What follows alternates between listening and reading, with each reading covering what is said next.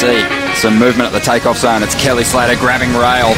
A clean entry. This thing holding open. It spits. When it spit me, I thought it was going to spit me off my board. Comes out with the spit, spits him out. Comes out after the spit, gets spat out of another good-looking wave here. Spit. We're just spitballing, right? Yeah, God.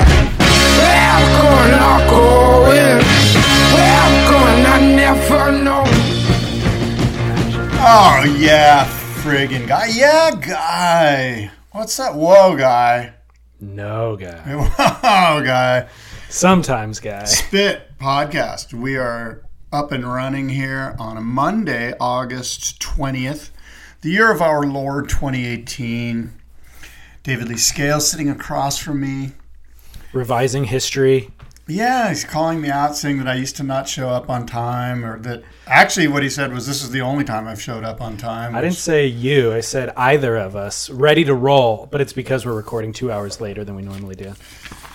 Yeah, and we are recording at the Surfing Heritage and Culture Center in San Clemente. They have the movie night coming up. It's at the Torrance Drive-In. It's this Friday night. I guess would be the 26th? 24th. 24th. And that is 5 Summer Stories at the Torrance Drive-In. David remembers drive-ins because he's old enough to remember those. I mean, honestly, barely. I did go to a couple of drive-ins when I was young. I couldn't even tell you what movies I saw. I just remember loving it. It was having a blast. Yeah. It's a lot of real estate, man. In Southern California, that's a lot of real estate to sell like $10 tickets. I know, they could have a wave pool and that amount of real estate. Real estate's pricey here. You could have a condo complex with 400 units of people living on top of one another. 4 cars in each unit. That's 800,000 cars. All right. But yeah, shack.org is where you can find information to the drive-in 5 Summer Stories event. I guess there's still a drive-in operating in Torrance, so good for them. Yeah, that's kind of cool. Keeping it real. And then also Shack has their 2nd annual Golf Safari coming on September 17th. Are you involved in that, or were you last year for the 1st annual? No, I didn't do it. I had scheduling conflicts as I do this year. But I would love to do it. As you know, I'm a big golfer. I love the game of golf. It's a sport, really, and fascinating. And Shack obviously survives through memberships, but also through doing events, community events like that. They just had Sean Thompson here. I can still actually smell his musk in the room. What? That is random. Wow. You just so they do a lot of events for the community and to support Musk surfing. of Sean is you the can name buy of it, my actually. new band. It's now available. Musk of Sean. Oh, what Lordy. would the musk of Sean smell like? You know the smell, apparently. I don't know. You just told me it was wafting through your nostrils. Dude, you're buddies with him. Don't act like you don't know. Don't act like you haven't got a whiff. Oh, my God. The horror of this podcast is, it's shining through here. Scott, a lot has happened since I last saw you. Right. You've traveled to Texas. I did. I've got a whole bit on it. I'm so excited. Yeah. We had talked about it on the show that you would be going to Waco. And then I didn't realize it was as imminent as it was. And then I saw an Instagram story with you sitting poolside, and I was like, oh, shoot. So I want to really get all of that information. It would have been cool if you could have gone with us. That would have been fun, for the pod at least. I don't know if cruising with you would be cool, but... Speaking of the pod, did you record any while you were there? No. Did not happen. Bummer.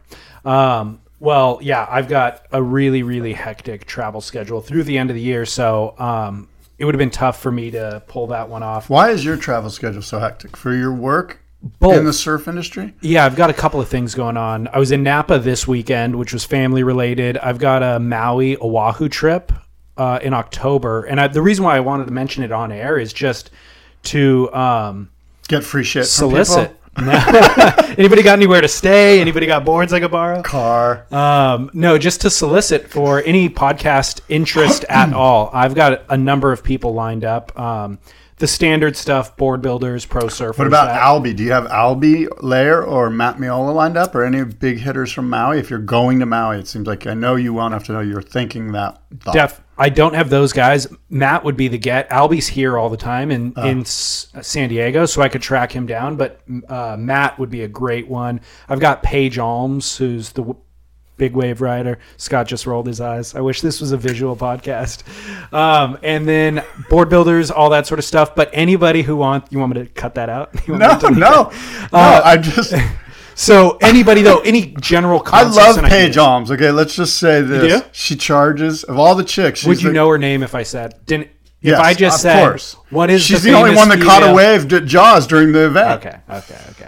But here's the thing: love expanding the style of content. So any general concepts that people want to hear that maybe they've heard on non-surf related podcasts for storytelling or journalism or whatever, like I'm down to explore that. Speaking of which, Yeah. I was sadly when I wash my hair, I sometimes think of you, and this all has to do with your hideous. Well, not hideous, but your. What would you call this? What you don't chop hop. Yeah, but just that you don't wash your hair. Oh yeah. So I was thinking to myself, God, does he use soap on? If natural oils come out of the skin to cleanse your hair naturally or to moisturize it, why wouldn't you just not use soap on the rest of your body? Like, why can't you just go in the shower and let the natural oils of your biosystem cleanse your body the way it cleanses your hair? It's a good question. I don't know the answer to it. My body will stink. I mean, the answer is my body will stink immediately. But your head within doesn't? 1 day. My head absolutely doesn't. My head is From where? From the eyebrows up or from the eyebrows? No, I don't need to wash my eyebrows either. The eyebrows are included. Where does the stink start? The body stink from the neck down? Ears down. Ears down. But That makes sense. the reality is my hair is at its healthiest without any shampoo or conditioners. That's why I don't wash my hair. Right. So my body, on the other hand, will definitely stink and get funky after 1 day. So it requires. But that said, I'm particular about what I use. So the face wash I use is part of that exact scientific theory, the microbiome thing. Right. It's called Mother Dirt, and it allows for natural bacteria to exist on your skin. Wow. And my face. Now that's a musk. That's Musk of David right there. Well, it's very different. It's a younger, more virile version than the Musk of Virile, Sean. right. I mean, Sean's when You he saying was Sean's younger not was virile? His was even more than mine when he was young, but now that he's later in life, some of that dissipates. And this is all science. Do you ever get freaked out like when you're washing your face or your body and perhaps some soap gets into your hair and you're like, oh shit, I'm not supposed to have soap in my hair? It's happened. I went into Code Blue and had to flip a switch in the bathroom. Red lights went on and full detox environment as if you a clean room. So basically. little dwarf men come out and get to your hair and make Hazmat outfits. Yeah, exactly. I'm visualizing this. Yeah. This is cool. Yeah, it's expensive to keep them on staff, but it's worth it. Yeah, plus, your dedication is noteworthy, and I maintain raise my this coffee chop cup to you, my friend. Dude, how else would you get a chop hop without that kind of level of care? So, anyway, soliciting. Oh yeah, back Maui. to anyway, Maui, Oahu, and then I'm also going to do an East Coast trip in November. Ooh. So that'll be really, really rad. That can be cold. Yeah, it'll be cold. But I'm looking forward to that. I haven't given enough love to the East Coast in all of our podcasting. It's like I love the East Coast. But all of our stories, we're we're Southern California centric. Proud of it though, it's what we know. But I also am down to for sure. Yeah, down to honor whatever else. Did you know, David Scales, that the new Boardroom Pod with Timmy Patterson is on iTunes or surfsplendorpodcast.com or boardroomshow.com? But I would urge you to subscribe. Use any of those distribution outlets to go get the new Boardroom Podcast. The next one is with photojournalist Steve Sherman. And after that, Javier from XTR Glassing. Good. I would love to hear that. After that, I think Doc from Surf Prescriptions. Jeff Lausch? Dr. Jeff Lausch. Is he an actual doctor? He is in my book. What is he a doctor of? Foam carving.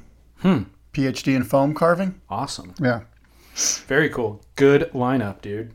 Did you hear your voice on my Groveler pod I did? No. I'll send it to you. Is it bad? No, it's really good, actually. Why? I'm trying to remember what I said. So I did a so full episode on the Groveler. Yeah, I saw your posts on it. With 4 different shapers chiming in. And I heard Britt, you put something with Britt's voice on it, on your story. Yeah. Right. So Britt, Matt Album at Parker, Dane Hans Vulcan, and Timmy Patterson, who had just finished shaping that board for Courtney Conlog that she won on, which she had a whole quiver of boards that he had built. And he's like, let's give you a groveler. And she's like, I don't need one. And then they looked at the forecast, and like literally the day before her heat, she was like, I think I need a groveler. So he banged one out in a day. Yeah. And sanded it the morning that she picked it up, went out that day, and she won her heat, and then she won the contest on that board. Congrats to Courtney. Yeah, so I chatted with Timmy about that board and grovelers in just general. But interesting conversations across the board, and I included your conversation as bookends for the shapers to talk. The reality is there isn't anybody really documenting surfboard design history. Warshaw is documenting a lot of surfing's history, but there's nobody really documenting surfboard design specific. And so when you want to know, like, where did this name start? Who was the first? Is it attributed to a board model, or is it just... And ultimately what I figured out... It's more of a marketing term. You think so?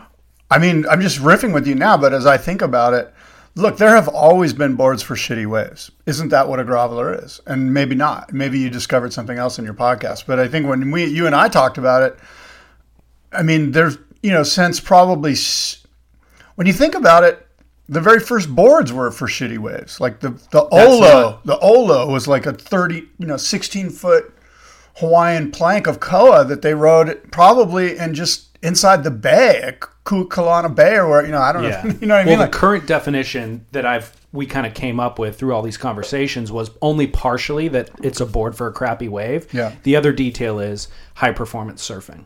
So it's a board that allows you to surf with your full repertoire of high performance maneuvers on crappy waves. Right. Because otherwise you could say that a longboard is for crappy waves, or certain longboards. So where was the first groveler? Not necessarily by name, but by its characteristics in the water. And obviously we would go to, it sort of depends what you consider high performance surfing. Because in 1964, it could be suggested that some of Nat Young's boards, or the boards that McTavish was making, those were maybe the first grovelers, in that there wasn't shortboards yet. It was just the very beginnings of the shortboard revolution. But they were narrowing up the nose. They were doing big turns, Nat Young specifically. Now, Midget Farrelly specifically. But were those boards specifically designed for crappy waves? I don't know about that. I don't think. Back then, it was like one board for everything. My tracking of it lands kind of in the mid to late 80s with like...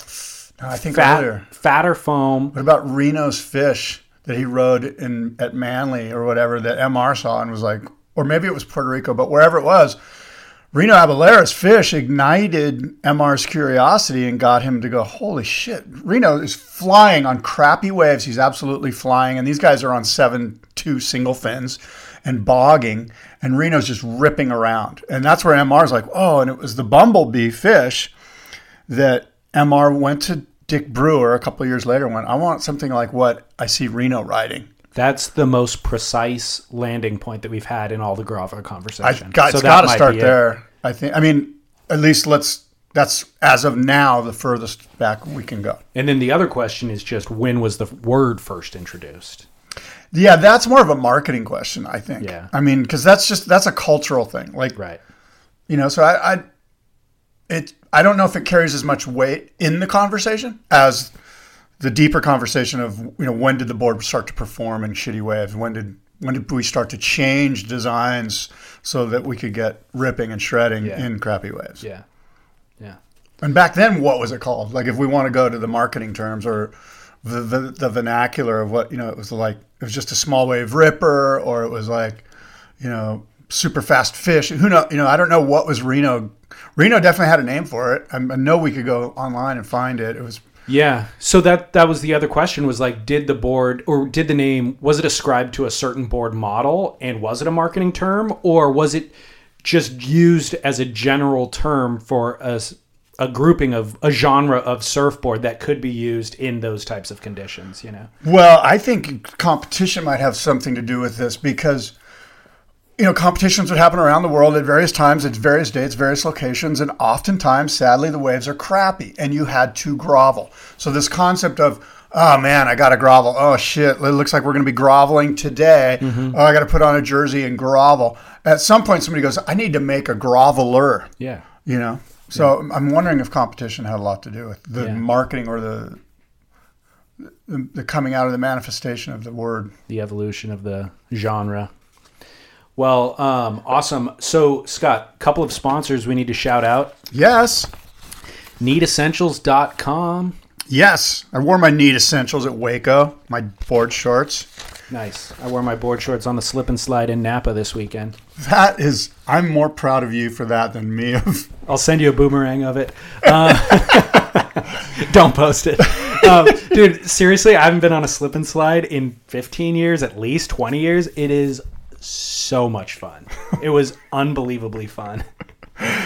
So needessentials.com. They'll keep you dialed on the slip and slide, on the ski slopes, or in the water. Obviously, wetsuits, boards, or board shorts, and outerwear. And then, of course, Spy Optic, who's sponsoring our must-see moment, which will come at the end of the show. Which I have and you have. We each have our own, maybe. So plenty of love for Spy. But anyways, point is, support the brands that support this podcast that keep Scott and I in biz. And by the way, may I shout out for Boardroom? I need some sponsors for the Boardroom Pod. So if you're out there and you want me to talk wonderfully about your product or your service, I will do that. I am easily bought and sold. And I will... Boardroom Pod. I will tell those potential sponsors that the relationships that we've fostered with sponsors over the years, they have nothing but glowing reviews about the return on investment for the podcast medium. Wow. That's good highly stuff engaged, and very boring. Highly engaged listenership. So thanks to listeners, too, for engaging. Among the other things that have happened, Scott, Tahiti... Yeah. New WSL Waveco stuff. I got tons of wave pool info. It just keeps coming. Should we tell people that we're invited to Surf Ranch Pro to report on it? No, we should not. Okay. Oh, too late. Okay. Well, actually, you and I need to discuss that. Like, do you want to talk off air about that, or can we talk on air about that? I think we could talk on air. Are we going to do a podcast from the Surf Ranch on September 8th, Saturday? 100%. Epic. Will it be between noon and 4? Because that's the only time I will be there. So what my plan is, I'm going to be there through the entire 4 days, and I'm going to be recording virtually the entire time. You're just going to be cherry picking dudes right off of their heat, just grabbing dudes. It's going to be Dave Prodan's going to be marching them over to you. Exactly. He's going to be your producer, including general public that is there. I'm going to get lots of Don't roll the eyes again, Scott. Right. Let me show you what this show is going to look like, and you will not roll your eyes. You'll be like, hey, that is thorough journalism there, David Scans. Right. Keep it up. But I'm going to do... God, I'll say that, but go ahead. I'm going to... you will say it at the end of that. I'm going to do 4 days, kind of like a recap show every day. So the day that you're there, we will definitely devote as much time or as little time as you want and recap what's happening. I think what my goal is... There's a lot of behind-the-scenes stuff that happens at these events that I think is... like, the WSL is doing a great job of covering what they're covering. They can't cover everything. And behind-the-scenes stuff is that you and I are always questioning as we're watching is what my goal is going to be to produce. Think like Peter King does the tour notes thing, which is great, but it's still limited. It's all cut into very small segments, and it's only three-minute runtime. Like, let's get in deep. And interview coaches about things, interview shapers about things, interview the fans about what they thought about that thing. So that's the objective. The problem that you and I are going to run into, tell me, is because we are now brought into the fold. We've been entrusted with a space on site to talk WSL. Will we fall victim to evangelicizing? Is that a word?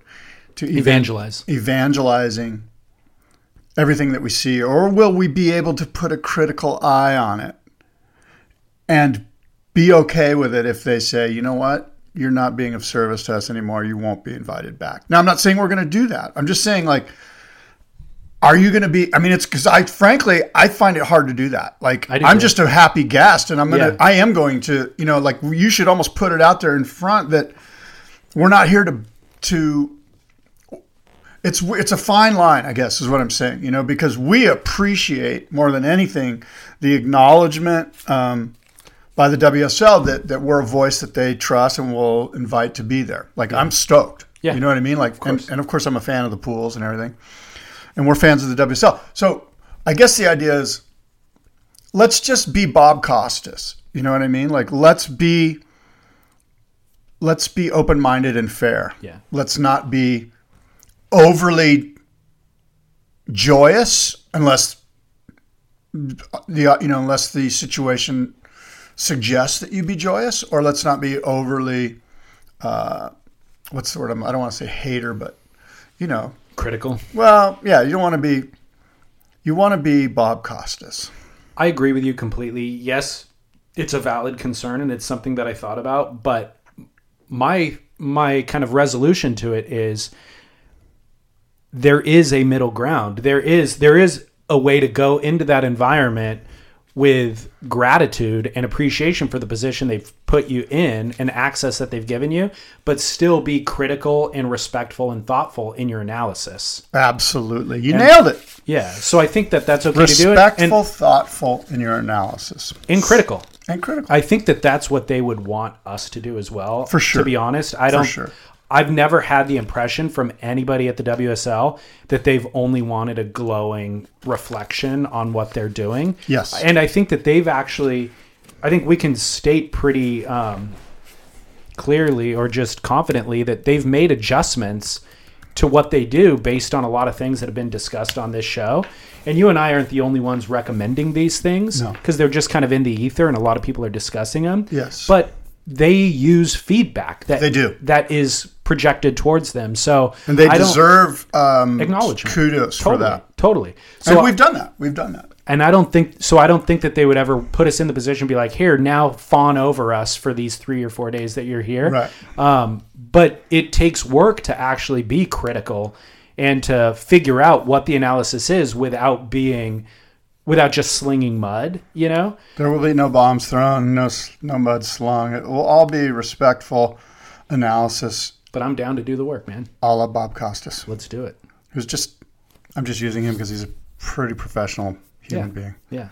Although he did have an eye problem during the Olympics that one year. Do you remember? No, I don't. He had like like pink eye. His eye was just all red and inflamed and twitching.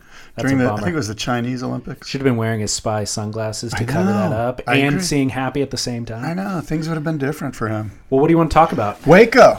I'm dying to hear. So I went to Waco. Here's what went down. I'm going to give you a blow by blow. Okay. You can chime in whenever or you can wait till later. Can I ask one question? You can more than one. If this steps on the story, refuse to answer.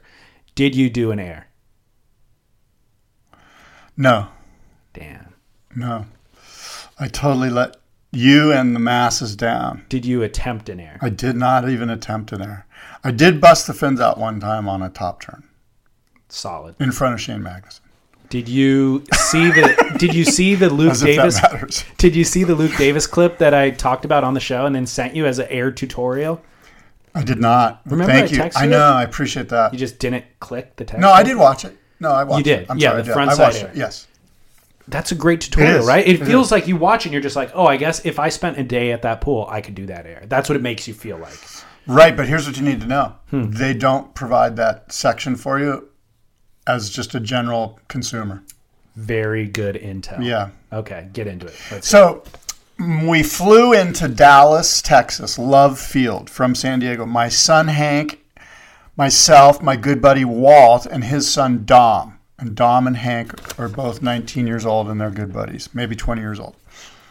We flew in on a Monday evening, David, from San Diego. It's a quick 3-hour flight to Dallas. We arrived at the airport at 10 p.m. We got into our rent-a-car and we drove 2 miles to an airport hotel for the evening. We woke up in the morning, drove 1 hour and 35 minutes at 80 miles per hour to Waco. Along the way, we bought a styrofoam cooler. Apparently those are legal in Texas. We loaded it with drinks and ice. We drove off the freeway toward the Barefoot Ski Ranch. We were all curious, soaking in the state of Texas, David. The vast stretches of farmland, the fast food restaurants, the rolled up bales of hay, the numerous lakes that you could throw a fishing line into. On the road into the Barefoot Ski Ranch, where the Waco Wave Pool resides, we drove past a series of homes, Some looking like meth factories, many looking like homes filled with young families, swing sets, goodness. Numerous toddlers with bug bites roaming around the yard like free-range chickens, only in diapers. We turned into the facility, our two sons frothing, gyrating vertically, moving up and down in their seats. Walt and I were, of course, psyched as well, but trying to contain ourselves.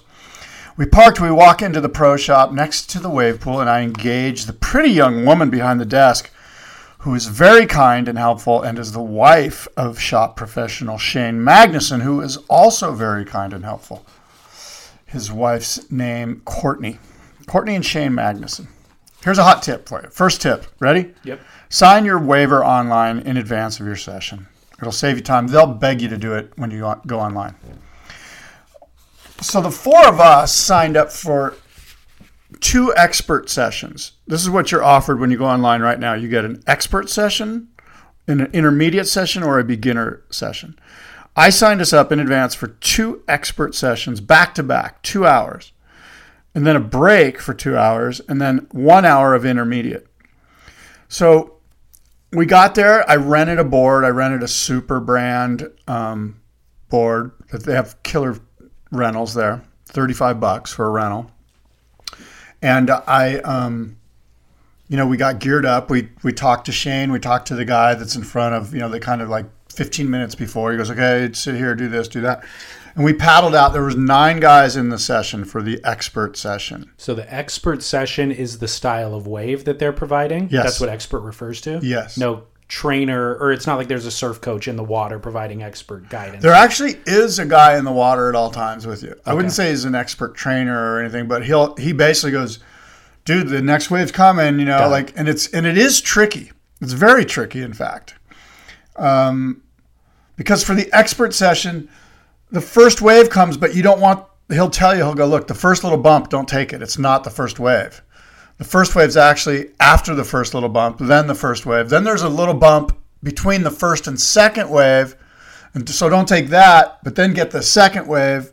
It's very confusing. There's 3 waves in a set. So what is the expert style of wave? The expert style of wave is a very punchy, shorter ride that frankly I found difficult. I didn't enjoy it. You can get barreled. You can pull into a section. It's the one we see people backdooring? No, that's a wave that's not allowed. You have to pay more to get the wave that they show you with Seth Moniz and Donovan Frankenreiter and all the guys. Anytime you see that air section, that's what they call I think it's called the professional level, no, it's called a private session. Okay. That's what it is. It's a private session. So the private session, I think, is $2,500 an hour. Not per person, though. I think that's divided by 9, so it's like $250 an hour, more or less. So you got 9 people in the pool. 9 people in the pool, and you get in groups of 3, and within the 3 people, you go, okay, I'll go on the first one, I'll go on the second one, you go on the third one. And then you go, and I missed my first wave. Oh, fully missed it. Oh man! And it comes quick, and you don't see it coming. It just like popped, like literally the guy in the water, the little instructor trainer guy. He's like, "Okay, here it comes. Get ready." And you do, you and I, we surfed Kelly's wave. You know how you line up on a number or something along the wall, and that's the same thing. They have a banner there, like a Sticky Bumps banner or whatever, and you line up with the banner, and the wave. You can see the wave coming, but it doesn't look like too much of a wave until it just pops up on you. It just jumps up on you. And it was frustrating for me. Are you standing next to your board? Are you sitting on your it's board? Deep water. You're sitting on your board. In fact, here's tip number 2. Don't sit on your board. Make sure you're laying down on your board. The reason I missed many waves is because I'd be sitting on my board and thinking I could just casually get onto my belly and start paddling for it. By then, the wave passed me by. Right. And I would suggest to you that of the waves that came to me during the expert session, I bet a third of them I either didn't catch, maybe not a third, maybe a little less than a third, let's say a quarter for my ego. A quarter of the waves I either didn't catch or I fell. I just blew it. I didn't pull it off for whatever reason. That would mean 3/4 of the waves I did do okay on. But I found the expert wave, and this is me, and I consider myself a pretty good surfer. I found it really fast and kind of sectiony, and by the time I got my shit together and got to my feet and was ready to do a turn, the thing was like running past me, and I was stoked to be there. I was super stoked to be there, but I think, and I didn't vocalize this to anybody, but I think internally I was kind of like, oh man, I'm a little bit disappointed. Like I kind of wanted to rip, and I was more often than not chasing the wave or racing out in front of it, trying to get in front of it so I could do a turn. And once I got out there, the wave was over. And this is all on me, by the way. This is my fault. Like I'm not trying to place blame on the wave or any of that. Maybe I'm not the expert that I think I am. Is what I'm getting at. Well, my assessment, and I'll let you correct me if I'm wrong, is I've surfed with you a couple of times, and I've seen the way you surf, and you have a very point break style of surfing where you're mapping stuff out way in advance and planning your maneuvers. That style of wave sounds like Newport Beach. It's like if you go surf the dumpy beach break that just like get up and do one move and try to blow the fins out or whatever. If you were accustomed to surfing Newport Beach all the time, then maybe you'd go out there and rip. Does that sound right? That's or is it fair. the failure of the wave itself? No. It's not the wave at all. Part of it is because you are a good surfer, but it's you're generally surfing a certain style of wave that allows you to map out your ride, from beginning to end. And of interest is that the guys in my group, there's me and another guy that's my age, and our two sons. And the two kids are really good surfers. Like my son's pretty damn good, and the other guy, Dom, is fucking red hot surfer. And Dom, even they were kind of finding it somewhat difficult. Got it. But once they kind of got it dialed, they were having a blast, and they were busting airs and doing all this stuff, And Dom and I, or Walt, Dom's dad, the two old guys, were starting to get the hang of it, and we were enjoying ourselves, and we surfed that wave for 2 hours. And we must have I bet we caught 20 waves each hour. So a lot of waves. Plenty. Tons of waves. There's never, it's like when you were done with your wave, by the time you paddle back out, you sat and you talked to a guy about your ride. All of a sudden, you're up. It happens quick, and that's really a cool part of the scene. Yeah, I appreciate that. So we finished our 2 hours, and we took a break, and we went. And we had a meal, and just sort of like so food. They could probably improve a lot on that. I'm sure they will. This place is new. They were building the resort. When we were there, this thing's not going to be in full like flight and completely combed through from a QC point of view, and probably for a year, But so anyway, we ate, we came back. You sit along the pool side. There's a sandy beach. There's umbrellas and beach chairs, and it was probably I bet it was like 93 degrees air temperature, and the water temperature was probably like between 80 and 85. It wasn't bad at all. The water does have that kind of weird coloring to it. Have you seen the pictures of it where it's kind of this weird green? And if you scoop up water in your hands like a cup and look at it, you can't even see your hands. Like it's not translucent at all. Now, I was told a couple of things. I was told they put that dye in the water to kill algae. I was also told that there's fish in the lake, small little fish that eat the bacteria in the algae. And I was also told that the guy who owns it, the Barefoot Ski Ranch guy, just wanted a color that was more like the ocean rather than the brown color that you can get at Kelly's Wave or at Austin at the Inland Wave Park. Got it. So it's a little freaky. And when you do pull in the tube, and I did pull into a couple of, I wouldn't call them tubes, but they were like just little moments, more or less. It's dark, super dark, because the water it's like as dark as water you've ever surfed in your life. Right. So that's kind of weird. Now that you say that I have noticed that on videos online, it's always dark. So our flight left at like 6:30, and our last session was from 3 to 4, and we were an hour and a half away from the airport. Wow. So we're like, look, you know what? It's okay, but we kind of anticipated after having lunch and kind of going, it was okay, but I don't know. It was just, it wasn't really what we expected. Like I expected the barrels that I saw on the videos on YouTube, and the kids were expecting the air section that they could see coming and blast into, and none of that panned out for those first 2 hours. And so we're going, oh God, the intermediate session is just going to be worse than that one, and we sat there and watched a beginner session as we took in the sun and whatever, and took in the environment and atmosphere, and so our intermediate session comes up, and we're like, look, let's just go for half a session, and we got to bolt to the airport, and if it's going to be crappy like I think it is, let's leave early and jump in the car and get there and not have to rush. And we're like, okay, that's what we'll do. And so we go out for the intermediate session, and after the very first intermediate wave, it was insane. It was killer. Like the intermediate wave was so much more fun and so much more rippable and gave you so much more time to kill it.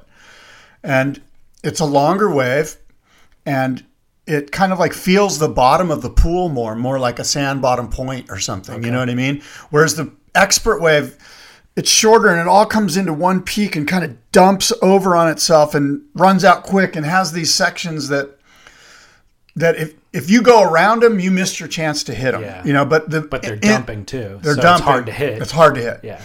The intermediate wave just lines up and feels the bottom, and I got a good little tube, and you can just do numerous, more than 3 or 4 or 5 hacks down the line.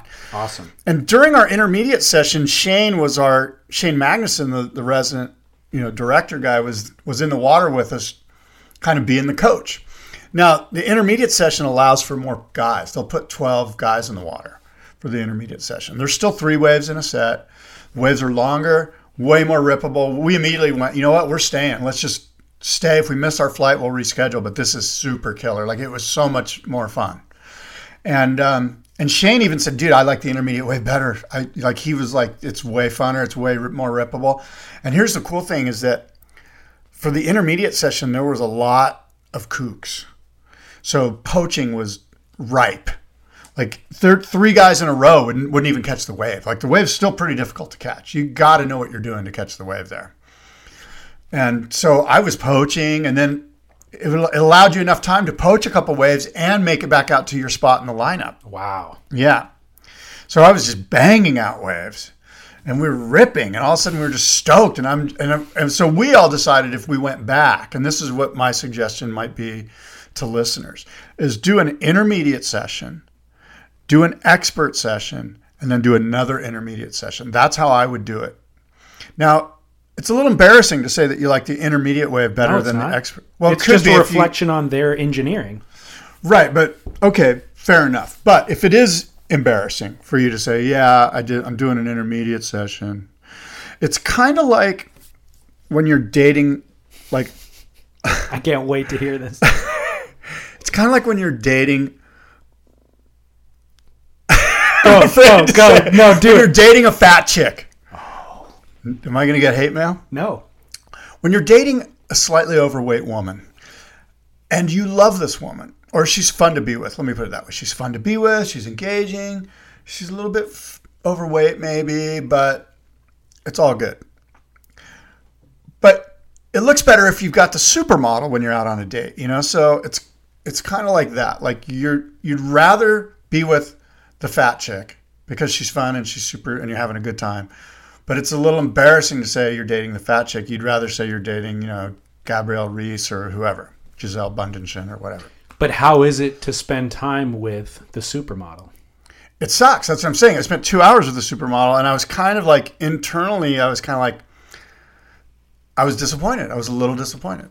And again, that might be on me because, by the way, right after our second expert level, where we had time to kind of sit back and kind of talk and take it all in, like 9 super red hot pros, like Evan Geiselman. Oh yeah, some other guy. Like, these guys were ripping the expert level. They didn't do the private session. They were just surfing the expert level, and they were totally tearing it apart. But they were quick to their feet. These guys were expert surfers. Would they have surfed even better at the intermediate level? Well, they would have enjoyed the shit out of the intermediate wave. That's my point. It's not a lesser than wave. It's just a different wave. Right. Well, here's a strategy that I have in place for the supermodel fat chick scenario that you've laid out. Always tell the supermodel to bring a friend. That way they can talk You don't have to actually engage with them at all. How They're the ones talking. Yeah, but how does this how you does mean this metaphor work within the surf park world? I didn't know. Oh, were we talking about surf parks? I thought we were just talking about dating strategy. I'm married. What are you talking? Oh, You're practically married. sorry. Is she pregnant yet? You don't even know anything, dude. What's going on with your love life? Married. What's going on with your love life? Are you still with her? Yeah. What's her name again? Dude, don't do this. Oh my God, I got him where I want him. What are you, embarrassed by your girlfriend? Not embarrassed at all. Then why wouldn't you tell me her name? First of all, I'm depressed or sad that you don't even know her name after meeting her multiple times. And I've met her one her time. attending your She's event. a great young woman. Her attending Beautiful, your by the event, way. running the show. I don't know if you're worthy of her. Yeah, I agree. I'm the fat chick that you were talking about. Does she know this? She's like, dude, David is nice to hang out with, but I'd rather have a supermodel on my arm. Oh my God. Anyway, is she pregnant? No. Okay. No. So that's my Waco. I want to know what questions do you have for me? What have I missed? My first question is total investment. How much did it cost to pull this off?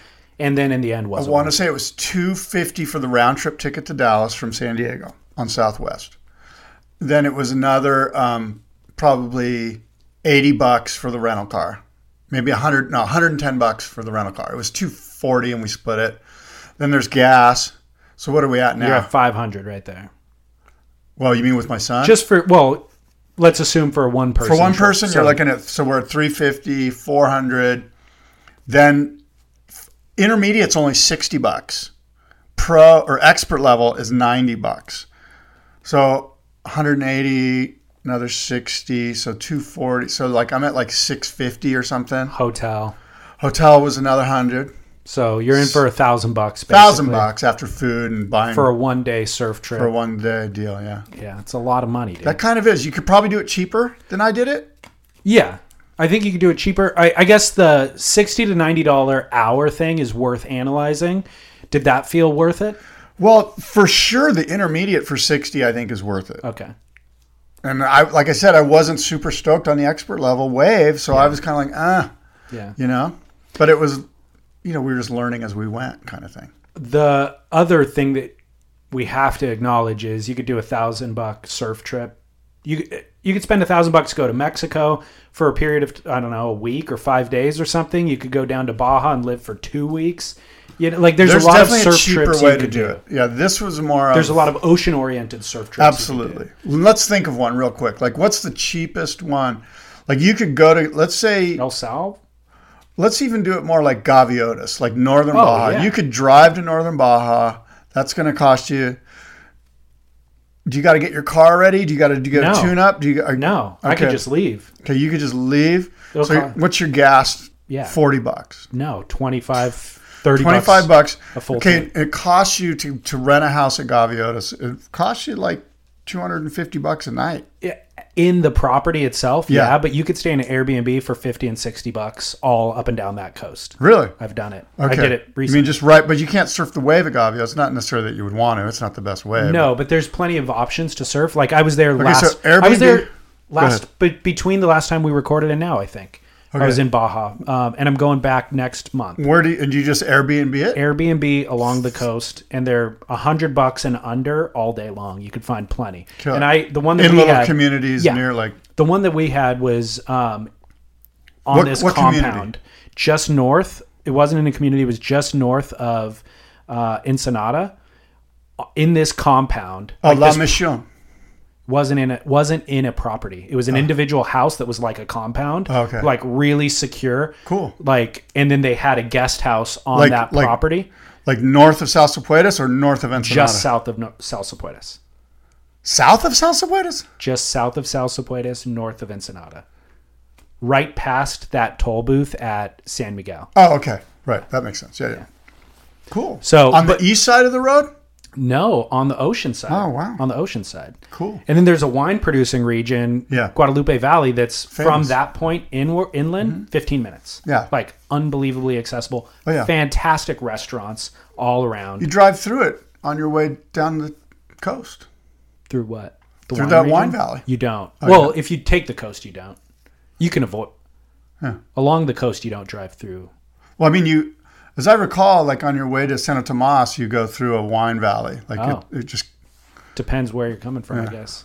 Because Anyway. if you just come down from Rosarito along the coast, you wouldn't go through it. Anyway, it's an inexpensive trip, right? Like so for Oh yeah, that's what we're talking about. yeah, exactly. You could do Baja honestly for 4 or 5 days for $300. Well, where you lose the return on investment is the airfare. So if you did Yeah, an airfare to Cabo, I bet is about the same. I bet you can find it for like $300 if you leave out of TJ on Valaris or something. So the rent-a-car in Cabo is expensive. You got to have a rent-a-car in Cabo. Yeah. And so if you can stay at a place for relatively cheap,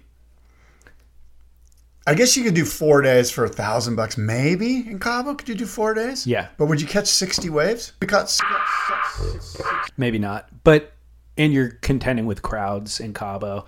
What I would argue is, and I haven't done your Waco trip, obviously, but the Waco trip sounds like you'd do it once. Like it'd be a fun thing to do once, but if you're going to do a surf trip every year, you'd continually do these ocean-oriented ones. Yeah. You know?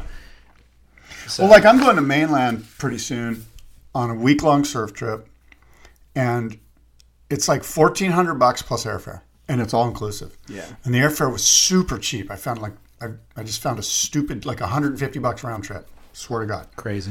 So that's going to be sick, but it's swell dependent. You know what I mean? I hope there's waves. Yeah. So, Yeah, exactly. That is the one that's thing. the one thing. You know Well- you're going to get waves, but they're not big waves, you know. The waves in Waco, they're But a novelty. yeah, It's fun. It's for sure a bucket list. Did you now see- the bigger question, and this is the one that's asked of me a lot, like now that I'm back. Can I guess what it is? Yes. Surf Ranch or Waco? Exactly. Or inland or Well, Typhoon Lagoon. That's I've out. surfed That's 4 out. Right. We know what So- it's between. It's yeah. between these two. And there is no doubt that Kelly's wave pool is way friggin' better. Oh, okay. It is just awesome, in my opinion, compared to Way better to surf. way better to surf. Yeah. I mean, you're talking, you know, you've been there. How long were those waves? 700 yards. 700-yard rights that tube that you can rip, that you can do big turns on and pull in and just get I mean, in my opinion, and it's kind of interesting because it kind of speaks to the way you characterize my surfing. It's that it just that wave fits my surfing better too. Way better. Yeah. And not just rights, by the way. Yeah, I go left when it's good. There was lefts in that pool. Well, did you hear Stab is doing an air I caught the competition? left that you fell on. Remember, I got it. I don't remember because I expunged it from my memory. It's on video. Video don't lie. I've got it on my phone right now. I can show it to you. I know. I won't do that. I know. That's Don't ever show it to me again. mean. Stab's doing an air competition in Waco. Did you see this? No. Oh, I'm excited to share this with Recently? you, then, Scott. Yeah, they just advertised a couple of days ago. They're hosting an actual air contest in Waco. You want to hear the contest format? Sure. Waves will be scored from a 0 to 100 scale on a static event-wide scale.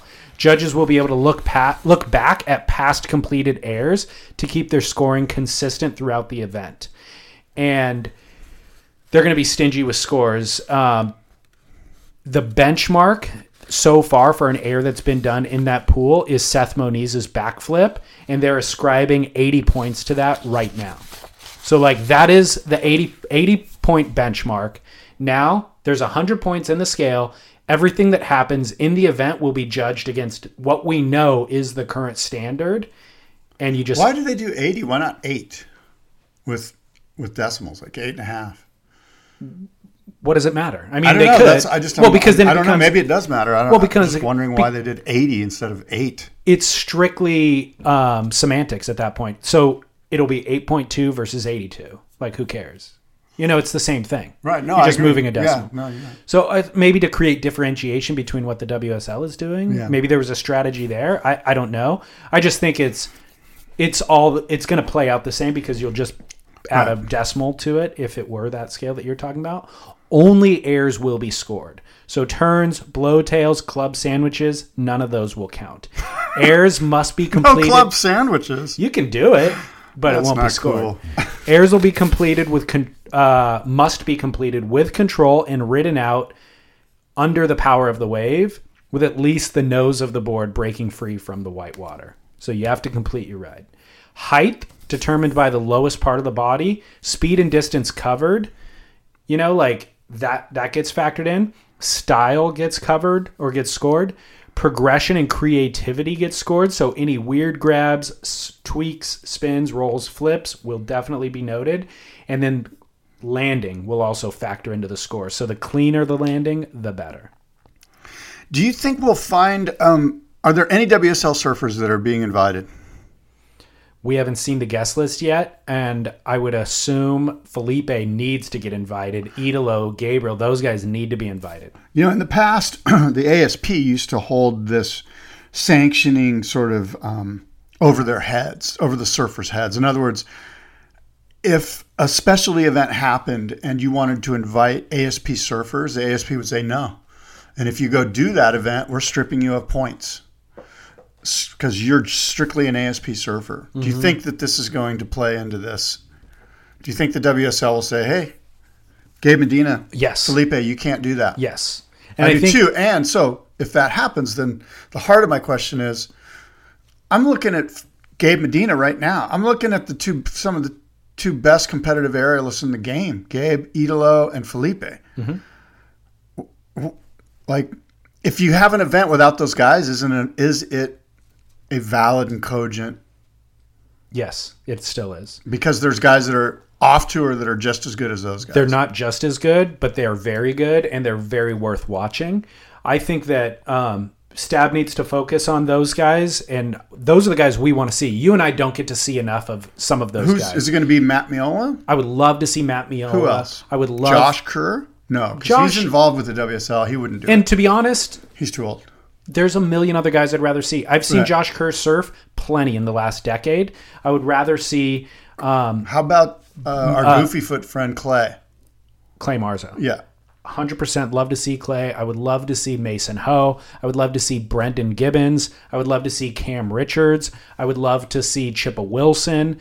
I would be interested. Chippa Wilson was at the ranch when I was there. I was at Waco. Was he shredding? There was one guy who I didn't know who he was. It might have been Chippa that stood out from all the other guys that were in that one session. He was a goofy foot. It's Chippa Goofy Foot. Yeah. It's kind of Cro-Magnon looking, like Wade Carmichael a little bit, like kind of like. No, he's pale, white, freckly, blonde hair. Oh, no. A lot of tattoos. No, this wasn't. The guy. Does real techie airs though. What did the guy look like that you're talking about? He kind of looked like. What were the sponsors? I don't know. I didn't really look. And he was Goofy Foot. Yeah, but he was going. They were ripping the right. He was killing it. Airs? Yeah, and he was far and away, in my opinion, better than the other guys in the water. What Just age? speed, quickness. He's like 23, 20. I don't know. I need to know a sponsor or two to make this I couldn't call. tell you. I guess I did see that crew was there when you were there, and I was going to ask you about it, but I forget who the crew was now. They were all really good, obviously. Yeah. So the other thing, in regard to what you're asking about the WSL, I don't even know who Brendan Gibbons is. South African. Why do I want to see him? He's unreal, dude. Is he that much better than those other guys? He's very unique style and like really, really radical.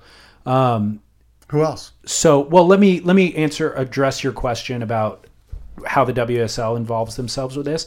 I think it would be incumbent upon those WSL surfers to almost just blockade it, like don't participate in it for two reasons. Number one, risking injury, right?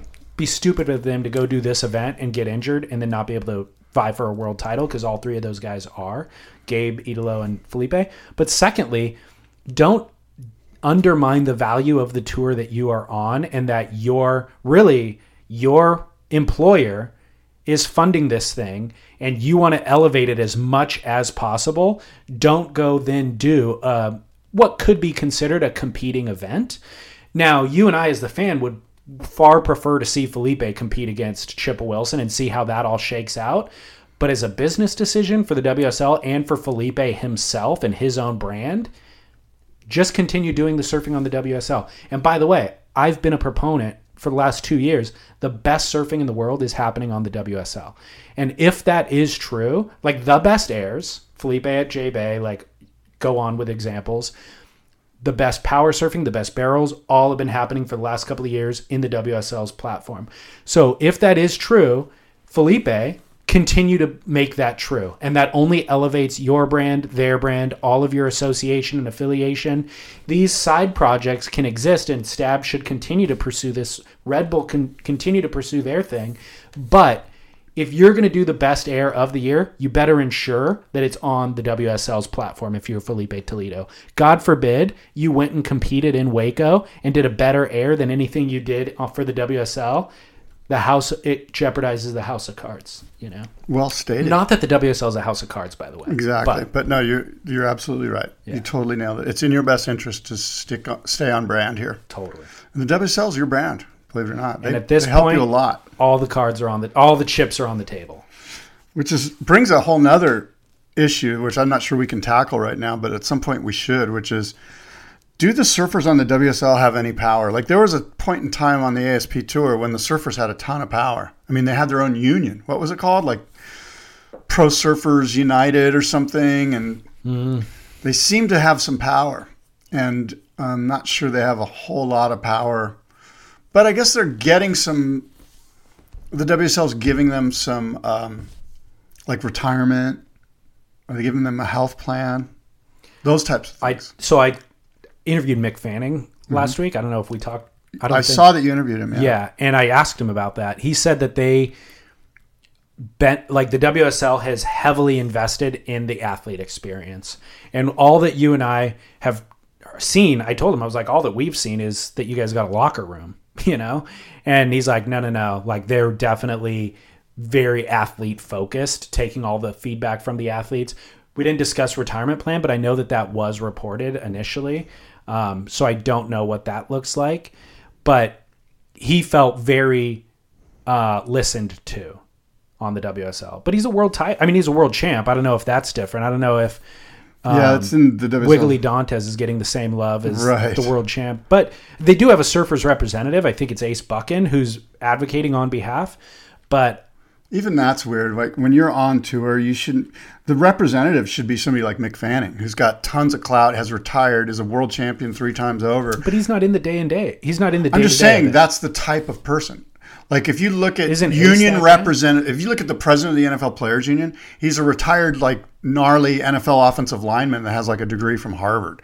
You know what I mean? Like, he's super smart, and he's there to represent you, the guy in the trenches, the proletariat that's working every day. And he sees the NFL as, look, we're going to need to work together. Right now, you're my adversary because my guys over here want as many benefits as they can get.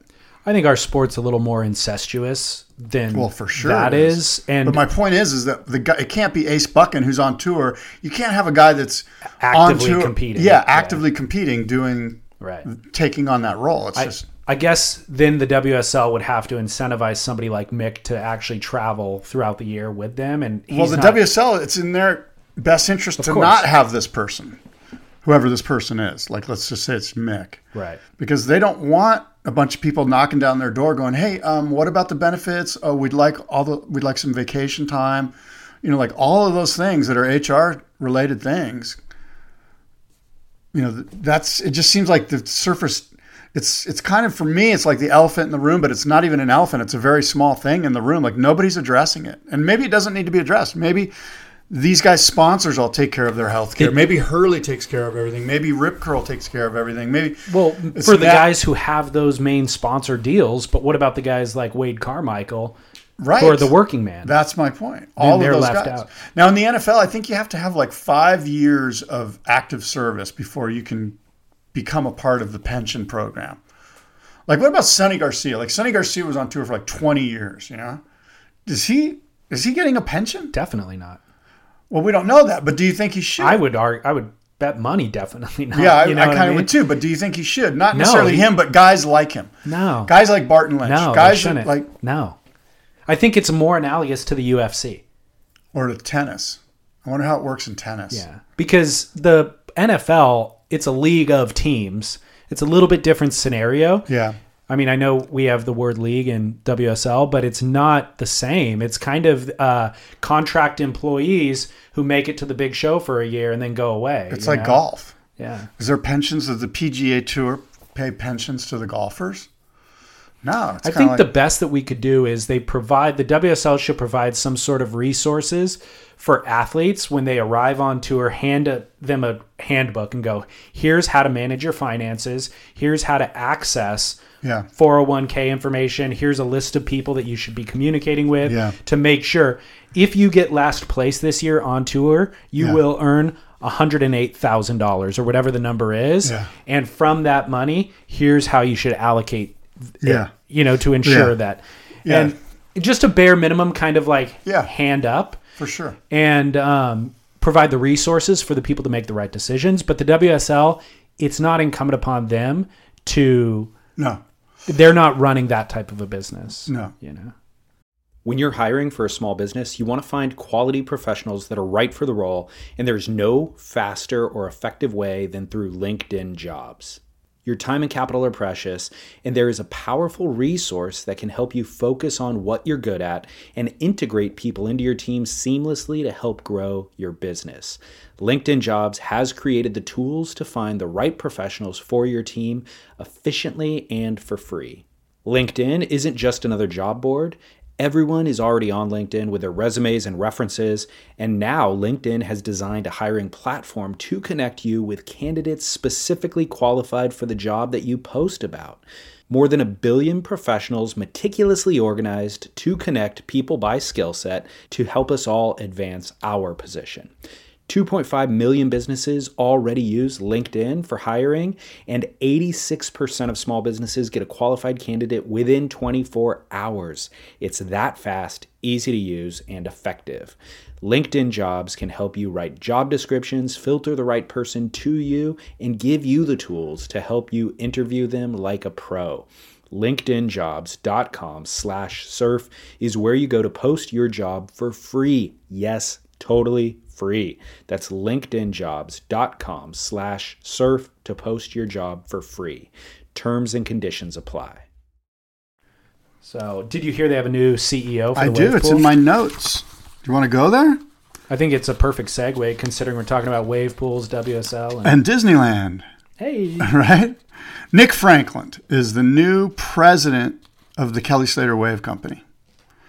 The key areas of focus for Nick Franklin, the new president of the Kelly Slater Wave Company, will be driving the growth and development of the business globally, pursuing strategic and operational integration with the WSL, and leading the continued innovation and evolution of the product, including the Wave, the venues, and the customer experience. Franklin joins the WSL following a long career at Walt Disney. During his 18 years with Disney, he worked in corporate strategy and in the theme park and resort business unit, where he led teams across a wide range of functions, including global strategy, business development, real estate development, and brand and operations. So, probably a great hire. I'm sure they did their due diligence. I'm sure they had a lot of great candidates. Who wouldn't want to be involved in this? Frankly, it's a pretty friggin' exciting time to be in the wave pool business, especially from a real estate development and all. I mean, there are just so many opportunities. I think this guy's in a good spot. He's in the, this is a new sort of category, if you will. It's an interesting move for him, for his career. I agree with you. It's a great hire for the WSL. It indicates to you and I exactly what we've been, guessing or hypothesizing, is that this is definitely a theme park model, and your experience at the BSR wave whatever pool, cable park, BSR Cable Park. The Barefoot Ski Ranch? Yeah, Barefoot Ski Ranch Cable Park is what it's called. Right. Your experience there validates that as well. It's like, you have lunch. Everything is self-contained in this environment. Have lunch, go hang out at the beach, watch the thing that you're going to pay hourly for, then go participate in the thing you're going to be hourly for. Rent boards from the park as well. Like, it's all an ecosystem that's self-contained. So a theme park is logically the most analogous kind of business model. So to hire somebody that comes from that world, I think is definitely a good strategy. What's interesting, Scott, in 2000, what what Franklin is best known for at Disney is all technology related. So in 2009, he was the head of the global business and real estate development team at Disney. They actually brought him in to launch this new project they were internally calling Next Gen, but outwardly it was known as My Magic Plus. And it's a many tentacled technology project that included the reservation system, allowing visitors to book attraction times up to 2 months in advance, microchip embedded wristbands that allows them to interact with sensors installed throughout the entire resort. So it was basically a modernization of their current theme park. They had all these rides, all these people coming. They've done well, kind of archaic though. How you got there was archaic. With technology, right. Yeah, it's like, well, how do we organize all of these people that want to anticipate and then also maximize efficiency for all of these human beings coming and going? And the data that here's one problem that we have at Disneyland. Yeah. Giant wait times in lines. Right. And that's actually a deterrent. Now people aren't coming to the park. Right. So how do we make that more efficient? And Franklin was the guy who led that program for automating all the data that you can get from those chips on those wristbands is insane. Kidding? Like how many Cokes you bought and blah, blah, and before you know it, on your Instagram there's like Coke ads and you know what I mean? It's so the data is valuable. My buddy last year went to Walt Disney World with his family, and he was telling me, I forget the numbers now because it was a year ago, but it was like, for $1,300, I could buy a pass for, I don't think it was per person, because this buddy wouldn't have spent that amount per person. And that number feels low for the entire family. So maybe it was more than that, but it felt like a lot of money to me. And he was like, for this amount of money, I can buy a pass for the 3 days and we can just get food and drink. Like we preload this card and it entitles you to this many food and drink and blah, blah, blah, blah, blah. And to like the front of the line or whatever it was. And when he crunched the numbers, he actually was losing money by buying this pass, but he was willing to do it to not have to deal with, number one, lines, but number two, pulling out your wallet every 5 seconds and feeling guilty about the expense. Once you're actually like pulling it out and you're like, oh my gosh, a Coke is $8. Outside the park, I can get it for $1.95 or whatever it is. Going through that mental melee created a lot of consternation for him. So just buying a one-time pass and accepting your fate, walking into the park with impunity was worth it, So that's kind of neither here nor there to this story, but Franklin was, I guess, responsible for leading that project for Disney.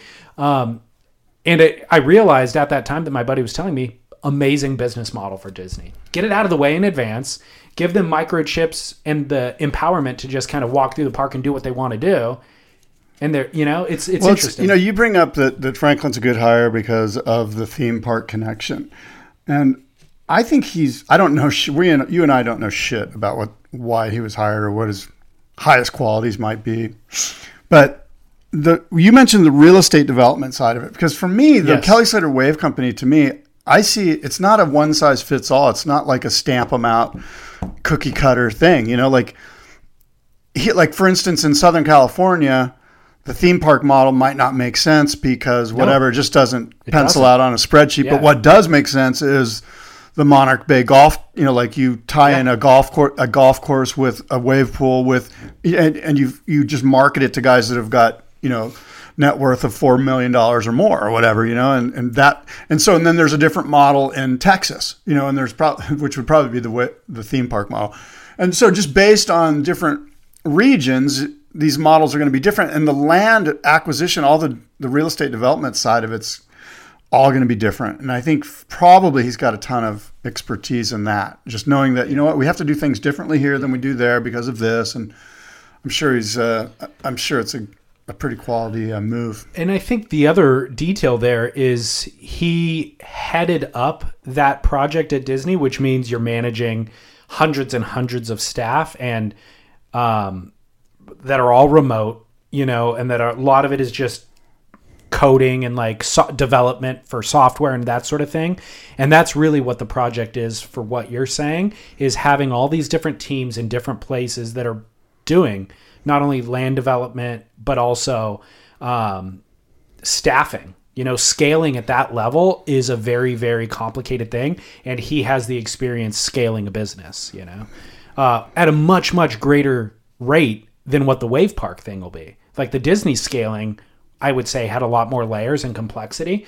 This is actually going to be more simple by comparison. But again, I looked at it as an interesting career move for him because it could go bust. I don't think that's why it's such a good move for him. I don't think, first of all, he did 18 years at Disney. He's set. He's probably doing really well. So, this is with KB Holmes after that. I think he's probably laughing because he's got a super small thing. So this is a passion. Relative, and relative to the difficult layering that you just mentioned about working with Disney, he's like, dude, this is a piece of cake, and it's so fresh and new, and this is the new thing. I'm going to be on the cutting edge, and it's re-excited my career path, and I'm stoked to wake up and go into work every morning, and I get to hang out with these surfers, and it just seems like a really good time for him. Like a great timing. I could also see working with the WSL. It feels like fresh. Yeah, and there's also not all the bureaucracy that's involved in Disney. It's like he goes and meets with the key leaders and goes, oh, it's all just a couple of people here. We can get things done. Yeah, exactly. We can actually make a decision and make something happen. Right. This feels awesome. Let's do this. Being able to kind of flex a little bit and explore. Yeah, it's way more liberating. I agree. Yeah, great. So it's interesting. I think it's a great move. I think the other thing that there's one element you read it and you go, oh no, Disneyfication of the wave pools, great. But I don't care about that. The other side of me was like, no, this actually shows how serious they're taking it. Yes. And I think that I was optimistic about the direction, knowing how serious they're taking it. I mean, we've said this a million times. For anyone that's groaning about wave pools, dude, go to Gaviotas. Nobody cares. Yeah. Nobody cares that you think it's lame. Right. By the way, this might put a little ire in Nick Franklin.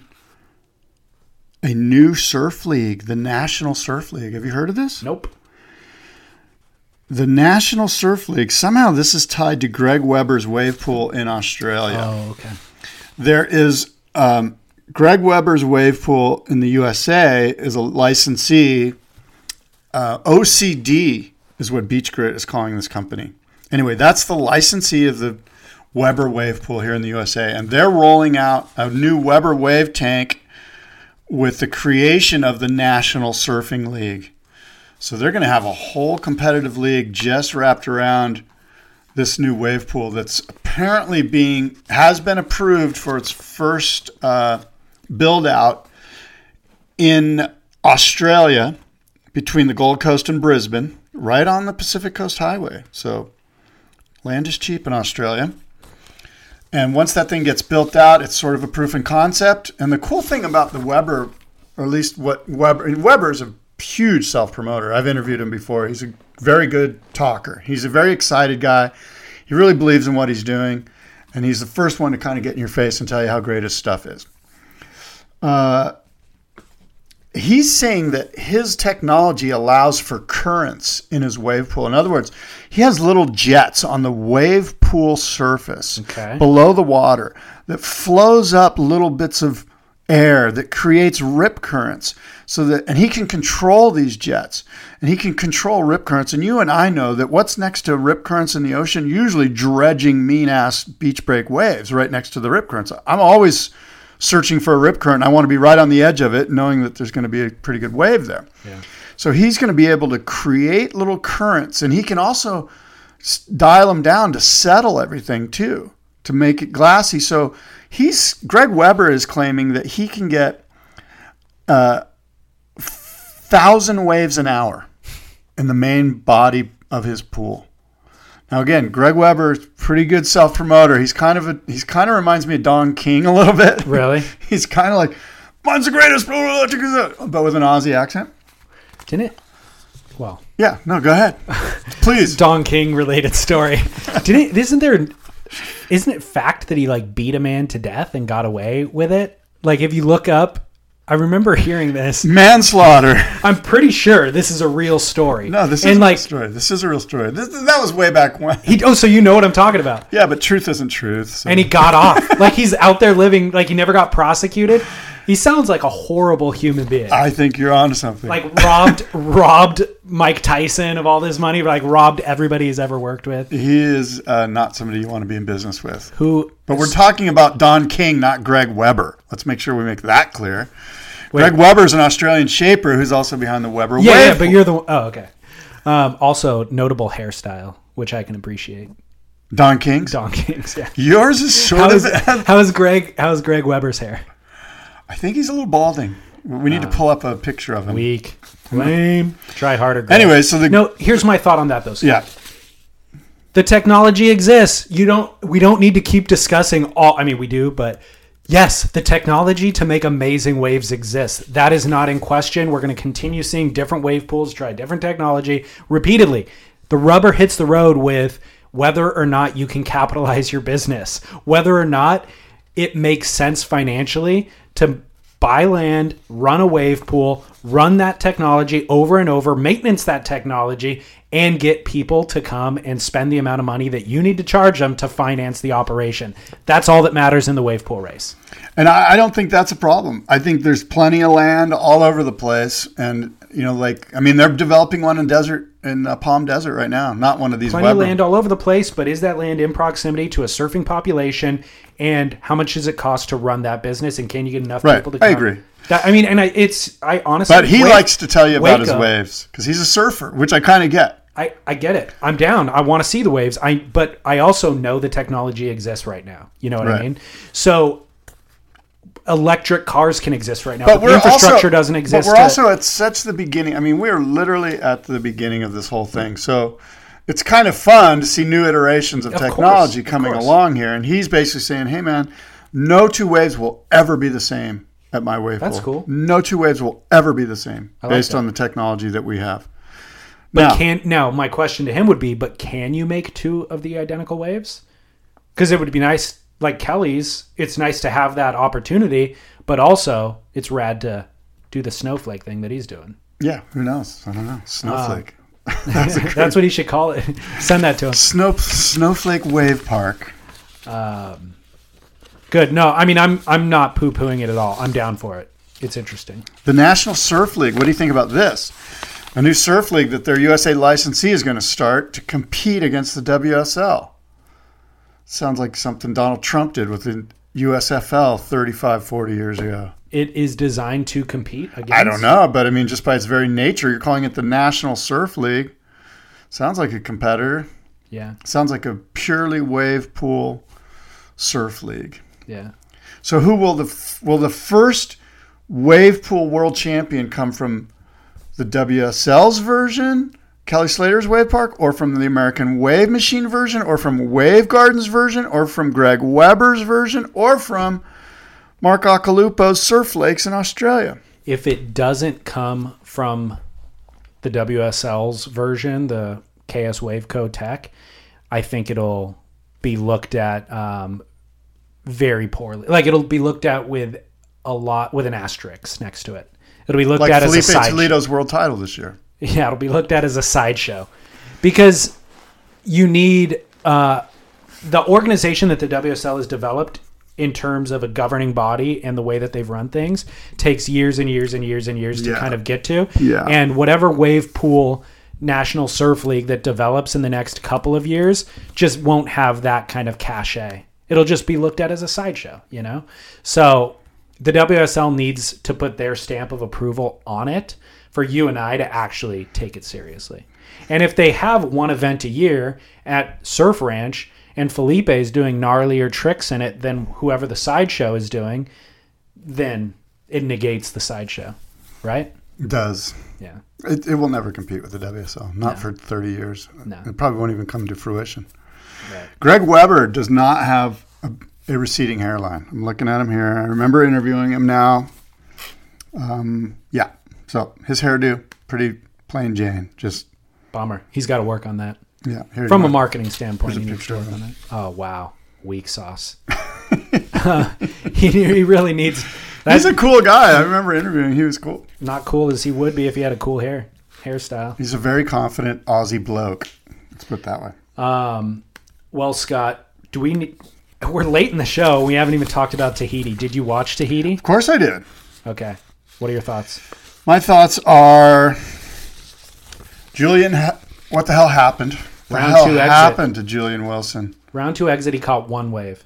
He only needed a 1.84. Yep. I did not watch this heat. Could he have just scrambled into something small and got a 1.8? He could have 10 minutes prior to the heat ending, but he was waiting with priority. And by the time he recognized that he needs to scramble for something, which let's say is the 3-minute mark, nothing came. So this wasn't really a loss that's pinned on him so much as it's a loss pinned on Mother Nature. He strategically did everything right. Okay. And he had a wild card trials finalist in his heat. Yeah. And no offense to that guy at all, because that guy's got big wave nominees, but he was surfing less than head high left, rippable left. Julian would smoke that guy every single day of the week. Like, if just no questions asked. And that guy would admit it. Yeah. Julian was the heavy favorite going into that heat times 1,000. Yeah. And Julian applied the correct heat strategy. The ocean simply didn't provide 4 surfable waves in the heat. It provided 3. Julian got 1 and got the highest heat score. The other guy got 2. And those 2 scores beat Julian. I wonder if anybody made money on that heat betting in Australia. Oh, really? That's a huge... I mean, you could have gotten rich on that heat. Do you know the numbers? I don't. I'm just throwing it out there. Well, throwing what out there? I wonder if somebody got wealthy. It's a fool's bet. Like, you shouldn't have bet it. That was a stupid bet on his part. But Tahiti Pro final results. Gabe Medina beat Owen Wright in a nail biter. And Gabe Medina just looks unstoppable. It's going to be fun. Is it going to come down to Gabe and Felipe? I think Idolo can make a charge. Julian can still make a charge. Julian's basically 800 points out. Julian, But as emotionally as he... I don't have it left in me to put my heart behind Julian. You started the season off saying he was going to be the world champion. Yeah. That must suck. Every year it sucks. Because I told you that Felipe or Gabe was going to be the world title. Did you? Roll the tape. I don't think you did. I feel like you brought... Yes, I did. No. Oh, so Julian is endlessly disappointing for me because I love him so much, and he's technically so sound, and his surfing is so beautiful, and he's so capable. And he just freaking disappoints me with these things. But yeah, it'll be a Gabriel Felipe. Again, Idolo could definitely make a charge, especially going into beach break or wave pool and then beach breaks. Do you think that, how do you think the pro surfers really feel about going to the Kelly Slater wave pool? Not psyched. I asked Mick too. He's like, not psyched. I sense like Joel Parkinson was like, I'm not going, but then he's like, all right, I'll do it. And there was some video of Matt Wilkinson kind of mailing in his response. Post-heat interview, they asked him like, what are you excited? I guess I'm going. He was like, it'll be, and then like thought about what he should say versus what he's feeling. Yeah. And I was like, fun. Yeah, and I think Jordy Smith sort of didn't. He was like, well, I don't know. It's a sideshow. Like, these guys are obviously very core surfers, and them going to the middle of the ocean in Tahiti and risking it in these life-threatening waves at Chopu is what they live for. Going into the agricultural center of California with tons of fan pandemonium all around them is not what they signed up for.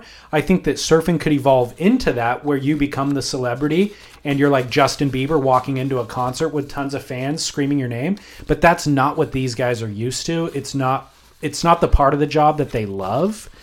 And they're making that transition now. Do you feel like personally that you're going to be, well, obviously you're going to be witnessing history, but do you think in 10 years or 15 years, you're going to be like looking back? Obviously, you're going to be looking back on your time at the very first ever WCT event at Kelly Slater's wave pool. And is it going to be a positive remembrance? I think it will be. This is kind of historic. Totally. I don't think that it'll alter my personal surfing experience in any way. And I think that the excitement of Pipeline and Tahiti and those types of venues will still be around in that 20-year reflection point. And so I think that this is also cool. It's in addition to, and it's also interesting and fun and cool. What surfers do you sense are super excited and glad that they're having an event here? I could see somebody, part of the modern crop who's embraced what I was just talking about, that celebrity kind of dealing with fan experience, would enjoy this. So Kanoa is a great fit because those are the really smart ones that are going to market themselves towards the fan base. They could really do something, and it doesn't even matter how they do in the event. Kanoa's had a reality show in Japan since he was 8 years old. Like, he's used to that type of experience. Right. And with the Huntington Beach, look at the way he embraced the U.S. Open. Yeah. Pumping up the crowd. That was quite an American celebration he gave, by the way. That was not Japanese culture, at least what I understand of it. That exuberant, that like fired up, that guts. There was a lot of guts, a lot of like raw Americana in the way he portrayed himself to the public after that aerial in the final. Yeah.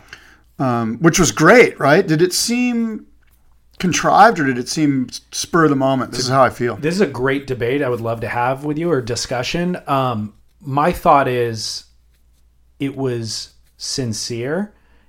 The experience of surfing in that arena with that many people is palpable. Yeah. And a lot of surfers can try to block it out, but to block it out is almost not doing a service to the energy that's kind of on hand, and also not acknowledging that the judging and the judges are also subject to all of that energy. And so while I feel there's been other examples of surfers who needed a 5.5 and they surfed a wave to, let's say, an 8.4, and they thought, I'm going to draw this crowd's energy just to bump it up to the 5.5, and that is contrived. I felt like Kanoa's was sincere in that he knew he needed the 8.6 or whatever he needed, and he surfed the wave to the best of his ability, not knowing whether or not he would pull it off, and when he landed, he sincerely felt that much enthusiasm, and then he coupled that with all of the fans wanting him to be able to land the trick, and it was a sincere kind of coexistence of those things, community of those things. So undeniably he was acknowledging and pumping up the judges and the fans, but he was also surfing his heart out and embracing the enthusiasm. So I guess if that was sincere, then sincerely you could sort of suggest that he's sincerely, truly an American and not a Japanese. You're putting that on it. I don't think that factors into him or the fans. I'm just wondering if that's a natural outburst, if that's a natural reaction, if he hadn't been brought up where he was brought up, if he had been brought up in Chiba or whatever and came and surfed and won and did that thing, there'd probably be some Japanese culture that would be draped over him so that it wouldn't be polite to behave in such a fashion. Whereas here it's like, cool, yeah, Kanoa. Yeah. I think you're making a good and a salient point, but I also think that Kanoa was raised in two cultures, and for you to kind of embed your perception of what Japanese should be and put it on him, who's actually Japanese, who actually lived in Japan, who actually was raised in a Japanese household and an American, experience, is a very myopic view of Japanese and what Japanese should be. I mean, he's authentically Japanese American, and so the way that he is living, I think, is an authentic expression. I don't think, but I also understand what you're saying. Let me put it this way. I guess what I'm trying to say is, do you think, based on the reaction that you saw from him, is he more American or more Japanese? I think he's Japanese American to a T. I didn't ask you that. I said, do you think he's more American? Like there's more American culture and ethos and norms and mores that are that manifest themselves in the way he reacts? Or do you think he's more Japanese? I understand the point that you're making. Traditional Japanese that you're referring to he was not exhibiting traditional Japanese decorum that we are accustomed to as Americans, you know? But again, what I'm highlighting is that your and my perception of Japanese might not be the modern interpretation of Japan, you know? Fair enough. Don't Now, you think? Well, this all started with who do we think is going to do well? Who's going to embrace the Kelly Slater wave pool, right? And I think Kanoa is going to, if you were going to pick a winner, right, you would pick Felipe, Kanoa. Gabriel. Maybe Gabriel. I almost sense he doesn't really like it. I think that too all the time, and then I realize that he's hanging out with soccer stars and like has more Instagram followers than Kelly or anybody. You know? I just think that this event more than any, I wouldn't put my money on a guy like Wilco, who to the guys that are openly going, I guess I'm going. I don't really think it's kind of a sideshow and a circus. I mean, I'm putting words in their mouth, but it's quite obvious that they're not super stoked on. Totally. And so the guys who embrace the arena. The guys that are embracing it are the guys that we want to put on our fantasy teams. Do you think Julian Wilson is going to embrace this? He needs a really huge score here. So interestingly, I think Julian will embrace the surfing and the competitive side of this, but I don't foresee him embracing the fan experience because he wants to focus on winning heats. But like we saw with the U.S. Open, it might be that you need to embrace the fan energy to really maximize the scoring potential at this particular venue. It's going to be interesting to see how it all plays out, even to see how the public address announcer, how the WSL decides to format that and frame that and the energy that guy gives. Like when you go to motocross, like you go to Anaheim or you go to wherever, right, and you see the Supercross? No. It's not Supercross, it's the other. Well, anyway, you get what I mean. Motocross. It is Supercross. Yeah, Supercross is outside only. I think in the arenas it's called motocross, but I don't know. I thought it was the opposite. Maybe it is. I don't know. I forget. But my point is that in the arenas, the announcer guy is really kind of like drumming up the audience and getting everyone to go, let's give it up now for Ricky Carmichael. That tells you how old I am. Ricky Carmichael, you know. It's the Sunday guy on the radio. That's right. That guy's insane. Ladies and gentlemen, we got the hot. Okay. Anyway, so that's coming up. That's coming up soon. Surf Ranch? Yeah. Yeah, September 6th through the 10th or so. Or 6th through the 9th. In first place on the WCT Jeep leaderboard, Felipe Toledo from Brazil, 41,985 points. 42,000 more or less. Gabe Medina's in second place with 35,685 points. Julian Wilson, 10,000 points behind the first place guy with 32,380 points. Idolo, 30,160 points. Wade Carmichael, really, can Wade Carmichael even catch up? 25,550. No, but he's a contender for the Rookie of the Year for sure. He's got to be the Rookie of the Year. Well, it's close between him and Griff. What about Idolo Ferrar with 30,000 points? He's 12,000 points behind the leader. He can catch up if the leaders fall and he has a great result, right? 10,000 points if he wins an event. We've got this event. We've got Europe. France, Portugal. Two events in Europe. Yeah. And then one more event. Four events total. So look, who I always look at, Pipeline, Julian Wilson, and Gabriel Medina are the favorites there out of that group of people. Yes. And that's presuming that the waves are actually proper pipe. In Europe, on the other hand, you've got Idolo, Felipe, Gabriel that are kind of the... I'd throw Julian in there. Well, Julian's won Portugal. Julian's good anywhere. Yeah, that's true. Julian doesn't have a place on the tour where you're like, oh, he's not good there. Yeah. That's a good point. He's won Portugal against Gabriel too, in mediocre surf where you would have favored Gabriel. I think Gabriel, honestly, at this point, I think Gabe's going to win the title. He always does really well in the back half of the year, like this season that we're going into. Yeah. He always crushes. I know. Even when he's in like low position on the rankings. I agree with you. And so he seems to peak at the right time. Yeah, and he's honestly, the kid's going to win multiple world titles. He's only won one so far. He's hungry to win more. He's hungry to do well. You and I said he has to win 3. Yeah. And he's hungry to do well with John sitting on the sidelines. Like, this is his time to make up ground. I'm calling an asterisk world title. We need to revisit the asterisk conversation with Felipe, by the way. I suggested that he was going to lose at Chopu round 3 Turns out it was rippable lefts at Chopu, which he surfs really well in. And I he think ended 2 up, asterisks, not just 1, but 2. what's the 2? Twice as lame. Well, so he made the semifinal. No, he surfed great. I watched it, but it was 3 to 4 foot with 5. I mean, it was small Chopu. So next year, going into Chopu, we're still going to be having the conversation. I think so. Yeah. Until we see him in free surfs just charging out of his mind or something. Like, Right. you know, I heard those guys, Peter Mel and some other guys yesterday, basically saying he's got the monkey off his back. Did you hear that? Yes, he doesn't. I know. I can't believe they're saying that. After, look, yeah, he did go early, and he did catch one wave that we've seen that he fell on.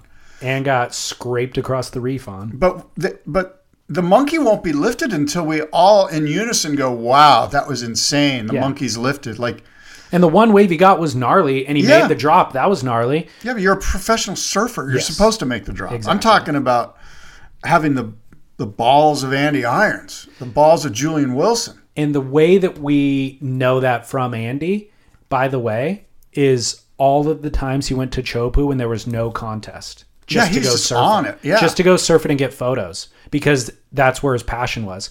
So that's what we want to see from Felipe is Exactly. what he does in the off season. Exactly. If in the off season he's just putting out free surf edits from lowers, doing big crazy airs, it's kind of like, well, we already know Everyone that. is. We already Yeah. know that.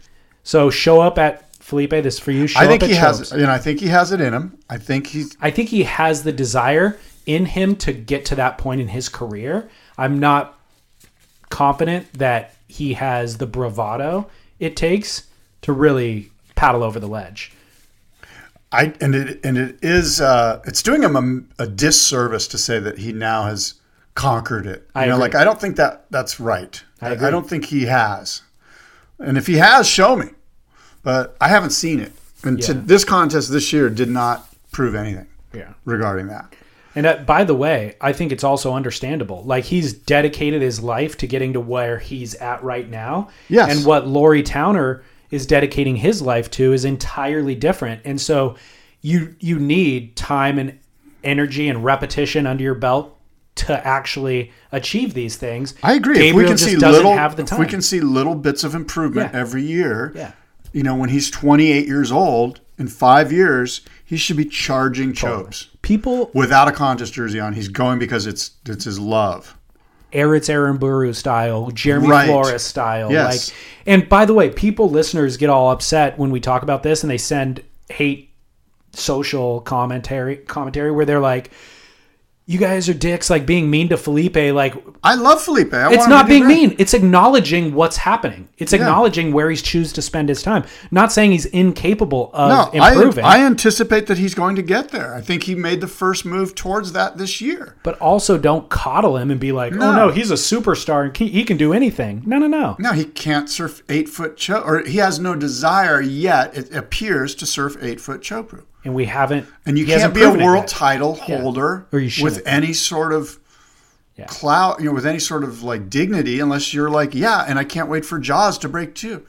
John and Kelly and those guys, and Andy, frankly, I mean, are there any world title guys where you go, oh man, you know what? Interestingly, somebody said, if Felipe wins the world title this year, whose has a bigger asterisk, his or CJ Hobgood's in 2001? That's what I thought was a very interesting. And I said, CJ. Felipe, no, I think CJ charges. Yeah. No, there's no question that CJ charges. The asterisk isn't to do with charging. The asterisk is to do with whether or not you were the best surfer in the world that year. And CJ, I don't feel like didn't get the opportunity to fully prove it undeniably. They Felipe, stopped the tour after 9/11, yeah, right? So there was September. no Hawaiian. Was there no Hawaiian season? No, I think there were 6 events that year. There was no Hawaii, yeah, and there was no maybe Europe. there's But definitely no Europe. But again, if the conversation is who's the best surfer in the world that year, CJ didn't prove it definitively. I feel like Gabriel has maybe not proved Felipe. it. Right, Felipe has not proved it definitively, but at least It's okay. I get them mixed up too. Felipe has proven that he's the best at a lot of freaking things.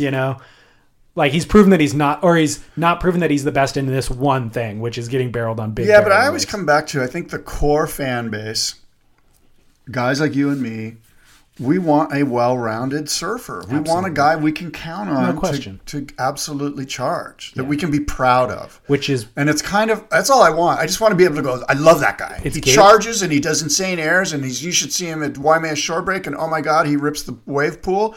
And God, when Chopu's 8 foot, the guy's just going, man. That guy's inspiring me. That's all we want. That's Gabe Medina this year.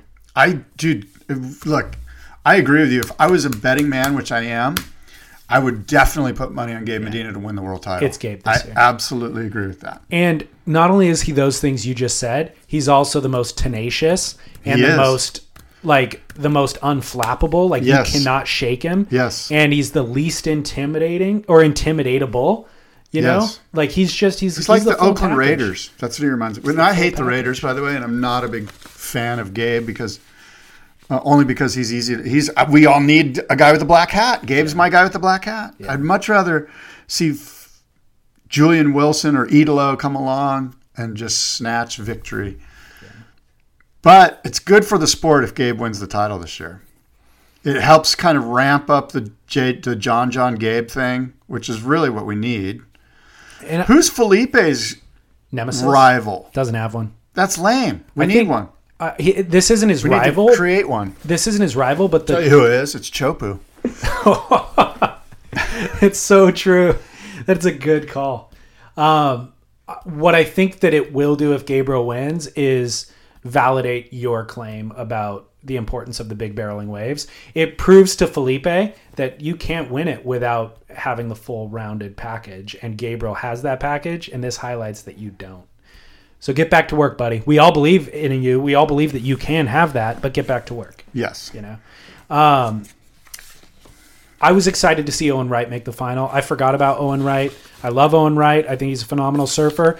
And even though I watched the entire event and he was making his way through it consistently, once he was in the final, I go, oh yeah, Owen Wright's here. You know, like, good for him. Now, I want Owen to win because I prefer Owen. And in my own personal narrative of how I prefer Owen over Gabriel. But why? It's the underdog. He's the underdog. In that scenario, he is the underdog, you know? So I'm rooting for the underdog to win. There's no nationalism, even though he's Aussie? No, there's no nationalism. There's no nationalism. Is there any racism? I would argue no to both. But there is the idea that Gabe is so unstoppable. I want to root for somebody to stop him, you know? Yes. But I'm acknowledging Gabriel's I always root for prowess. the underdog. I was, for the record, I was rooting for Michael February to beat Felipe Toledo in that quarter. Was it the quarterfinals? Dude. Just because I want the underdog. Plus, I think it's better for this world title race if Felipe kind of goes down because it helps Julian. And I just think it's better if there's a tighter mix. If everyone's within 5,000, 4,000, 2,000 points, it's way more drama. So I was starting to feel guilty as Michael Phelps made it through the event. Feel guilty about you and I talking crap about him. Yeah. And then I almost put it in my notes like, do we need to talk about how the heck February did what he did? And then I'm like, no, that's mean-spirited. But now here we are. Here I am bringing up the topic. Do we need to acknowledge egg on our face? Like, he definitely, what did he make, this quarterfinals? Well, yeah, I think we should. Only because we were so... Yeah, he made the quarter... We were so... outwardly kind of saying he shouldn't even be on tour. We consistently have throughout the year, and then he's shut us up a number of times. I think J-Bay might have been a result for him. Chopu is the event that I would have said there's no way he makes it out of round two. Me too. And he did. But I have to also say that with a little bit of an asterisk, like, other than his round 4 heat. Like, round 3 against Jordy Smith had an absolute meltdown. Jordy Smith had a 4.83 heat total. Michael February won the heat with a 9.66 heat total. I watched that heat. So you can't really say Febs ripped in that heat or did... Jordy made a mistake. He paddled for one of the first waves of the set, and the second wave was better, and he had priority, and that's the wave that February capitalized on. I don't know if you remember that. Yes. But Jordy just, Jordy just did a Jordy. Jordy's kind of over it. Jordy's in the talk now as... greatest to never win a world title. Yeah.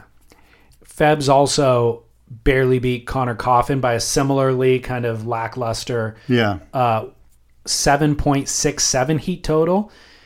So, but I would say that... But his round 4 heat, he trounced Carmichael and Zeke Lau. With barrels. Yes. Yeah, that's what I'm going to say is that he's in full on barrels, I can see how he can move through heats. Yeah. It's when we see him kind of opening up with his arms and his style and that knock knee thing, which is super groovy and uber. He's almost got the only hipster on tour kind of thing.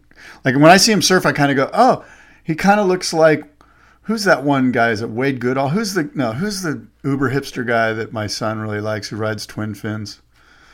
Anyway. Bryce Young? No, but similar. Let's say Bryce Young. Michael February is like the Bryce Young on tour. Derek Disney. No, but similar to that, though. Only rides twin fins. But my point, I know. Asher Pacey. No, but if you said his name, I'd say, yeah, that's the guy. I've said 3 names so far. He's some like tall, lanky, blonde Aussie guy that rides like big twin fins. Torn Martin. Yes, that's it, Torn Martin. So anyway, is Michael February the Torn Martin on tour? And do we need that on tour? Like, do you see what I'm saying? We don't need it on tour, but he's been able to make it happen. He's been able to do the important hasn't been able to make it happen. He's just now making it happen when that style doesn't show up on the canvas because he's pulling into the barrel. That's like he could do good in France if he's just pulling into barrels. You know what I mean? Like if it's a barrel event, I can see Michael February doing good. But oh, by the way, a lot of guys can do good in just only barrel events. It's truly when you have to open up your style on the wave face where you can kind of like cut the mustard. Is this guy Mick Fanning or is he Torn Martin? Yeah. And there's a huge gap in at least performance-oriented surfing between those two. And I would suggest you that Michael February is a little bit closer to Torn Martin than he is to Mick Fanning. Maybe that's being hypercritical. But then a couple of events throughout the year, he's done exactly what we didn't expect him to do, which was draw 2 really fiery competitors who are capable of getting big barrels at Chopu and then beat them solidly with not only surfing, but heat strategy. It's like, oh, shoot, where did that come from? Do you think that there's like that the broadcasters, they always seem to be super stoked that they're the inspiring story of Michael February? Does that have to do with his color and his race and where he's from in South Africa? Is that why it's inspiring? I think that's part of it. Does he come from is he from poverty or something? I don't know. What's the backstory there? I don't know about that backstory at all. Why don't we? That's my point. How come the WSL hasn't told us why he's so inspiring? And is it just because of the color of his skin? Maybe. I don't know. I heard it yesterday and I was like, well, tell me exactly why. Yeah. And it's almost like they all know, but they don't want to tell us. Or there's nothing there. Or it's just, maybe it's just, I don't want to say as shallow as the color of his skin. No. Is that why we're inspired? Because he's a black guy from South Africa? And I mean, that is actually a pretty big hurdle to jump over. I could see why. Yeah. But if that's the case, tell us. I'd like to learn about that. In addition to that, in addition to making inroads into any sort of endeavor, sport, or business where you are a minority. Yes. That's fraught with peril and a lot of hurdles and all that sort of stuff. But I think that there's also just coming from South Africa, there's a lot of economic challenges. There's geographical challenges. It's hard to get anywhere in the world from that point in the globe. So you mean despite the race, if you're just from South Africa, it's a nightmare because the currency and all of that. And totally. And then with it could be that Travis Logie was inspiring. Very much so. Because with Jordy, it's less inspiring because he's such a preternatural talent that the world was throwing gobs of money at him and support and attention. Right. So he was always going to catapult into awareness. Right. But for anybody short of Jordy, there's a lot more barriers to entry. Yeah. And that's Febs, why Michael February. Febs. Do you call him Febs? I do. Is that his nickname? Or is that personally, when I'm in my head, like outlining shows, I'm Febs. Do you talk to him internally, like in your head? When I DM him, he's never replied to a DM. No, I mean but it's in your always head, Febs between the chop up, do you like Febs? It's Dave. What's up? And he like talks. That'll be the name of my next podcast. That is strictly me, like in a monologue talking about surfing. It'll call Between the Chop Up, Under the Chop Up. Not much there, apparently. It'll be like mostly dead air. But I think. Additionally, what makes him stand out, we're talking about what's so diverse about Febs? Is it just his skin color? It's also his style. That's part of it. He comes from he's presenting a very diverse version of surfing or, a less traditional version of surfing than we're seeing from anybody else on tour. So that could be part of the diversity conversation. Scott, all right. What's your Spy Optic must-see moment? Well, mine is on Surfline. They've got Josh Kerr and the Mentawais riding some sick boards. Most of them, it looks like they're all Matt at Album Surfboards, but they're quads and they're twins, and the waves are killer. The waves are pumping, and Josh gives some insight, which I think is really good insight about the boards he's riding and what he's looking for, and that he's not trying to like digress performance-wise, but he's trying to just surf different lines in the same sort of aggressive, well, maybe not aggressive, but performance and stylistic fashion that he normally rides waves, but without that sort of standard WCT high-performance tri-fin under his feet. So he's ripping on all sorts of different, I guess, alternative equipment, I would say, but he even cringes at the word like hipster or whatever because he doesn't want to go there, but he surfs incredible, and the waves are insane. The boards look incredible. I think they're mostly Matt Parker's boards from Album, but I'm not positive, but that's what they look like. They've been working together a lot. Must-see moment. Go on Surfline, check it out. It's pretty cool. Go on spitpodcast.com and check it out. Oh, right. Come on, Scott. That's right. You do a great job of posting all the things we discuss on there. And what's interesting from that is seeing him ride like 5.4s in big waves, right? Yeah, that black one that he's riding? Yeah. Small boards. The waves are pumping. But they're also performing. Like those boards are still performing, you know? So I like to see alternative designs and shapes, not just in crappy surf. You know what I mean? I'm just wondering where those waves are. Where that one big wave is where he's riding the black board, and it's pretty big. It's like 12 foot. Powerful, too. It might be bank vaults. Yeah. Could be bank vaults. Aren't you the guy who never discloses a spot? I didn't say that. Did I say that? Did I say... Anyway, you bring up a good point. It's not like everyone goes there just to surf that wave. Everyone... Can I just... So now you're justifying your error. Thank you. Just accept fault. Okay, I made a mistake. I apologize. My Bioptic must-see happy moment, Scott. Oh, good. My moment was happy. Totally happy. Yes. Is the unrelenting relevance of Bobby Martinez. Stab Magazine posted... Pretty cool. I saw some of it. They posted like a 10-minute video with Bobby traveling kind of around in Australia to a couple of different surf spots, multiple surf sessions, and various interviews in between those sessions that they cut together into this 10-minute edit. Here's what's interesting to me. I mean, first of all, more Bobby footage, the better. Like, Bobby still surfs tack sharp, super powerful, unbelievable flow. He's unbelievably fast. His boards made me want to order a Channel Islands. Like, I was watching the amount of speed, drive, and flow, like without really pumping at all, just coming out of a turn, going straight into a bottom turn, just floating a section. Like, it's all, the board looks like it has a motor on it, and it has a pulled in Swallow. Which wide? I don't know what it was. It might have been the Rocket Wide.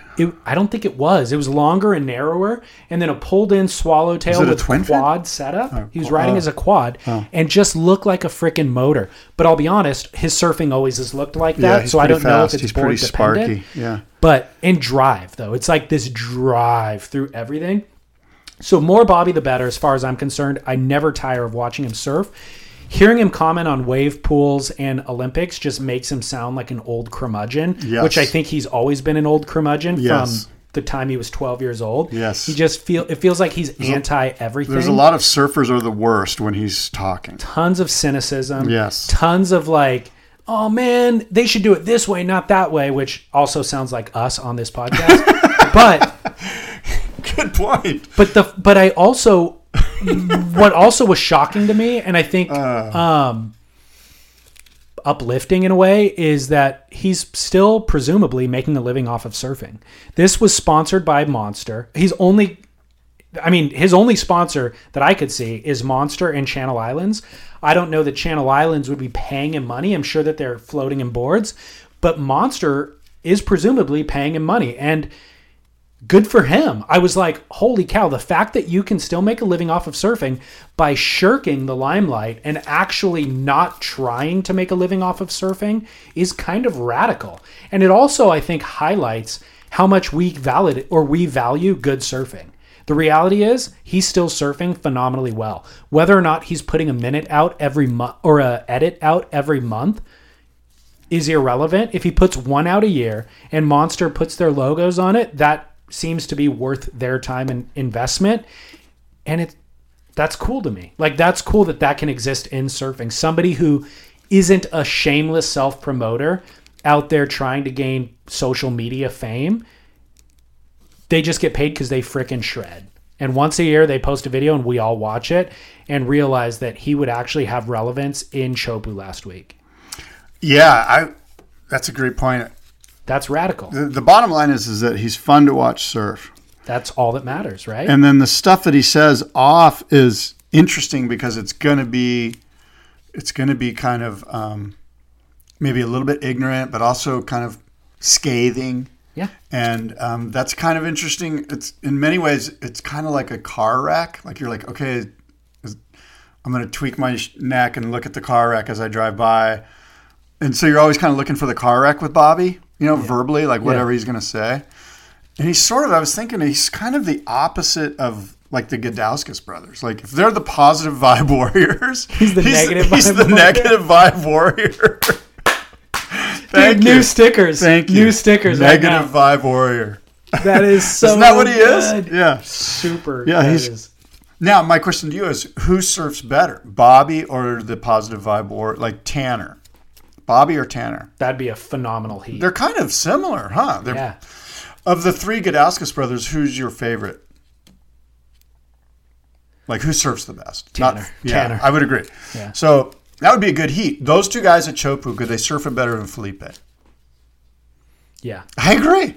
They could. Right now, you would... Especially if Chopu was big. That's what I mean. No, it's got to be big. Yeah. It's got to be, let's say it's 6 to 8 feet, Oh, yeah. Bobby's won out there twice. Bobby and Tanner charges. All those Gudauskas brothers charge. So that would be a cool heat. Yeah. That's a UFC model heat right there. That's how David and Scott's UFC model, we're going to come up with a name. That's how it would work. Yeah. We'd go, you know what?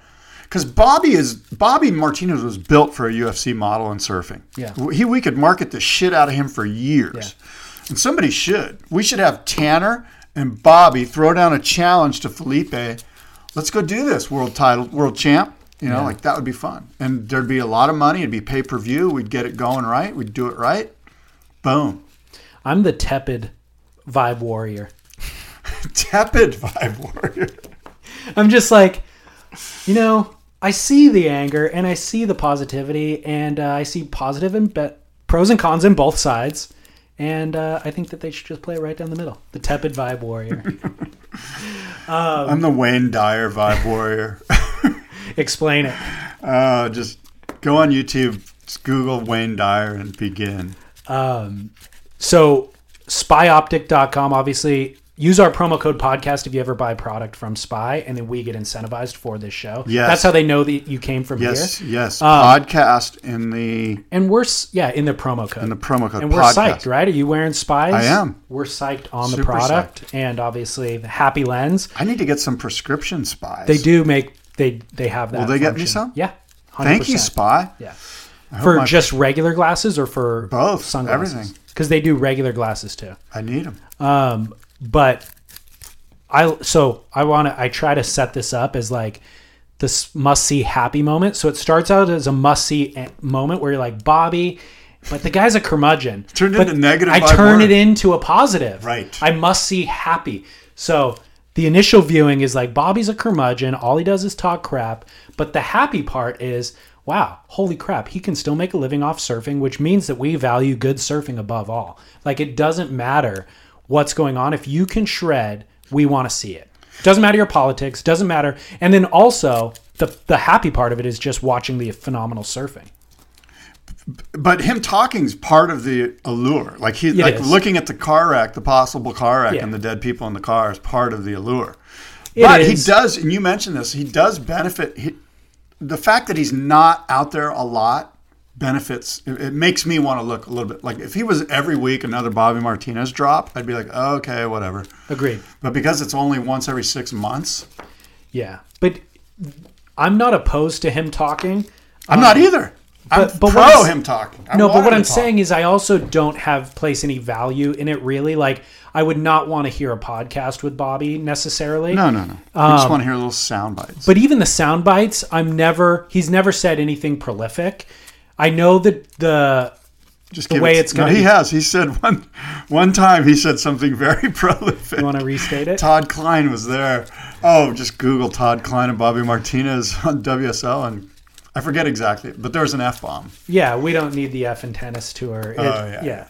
But What I'm saying How is, cool would it be? I'm going to interrupt you. yeah, How cool would it be if the WSL invited Bobby Martinez to come up to the wave pool and commentate. no, not commentate, be a wild card. I'd rather see him comment. Now I'm going to go against what I was just saying about not wanting to hear him talk.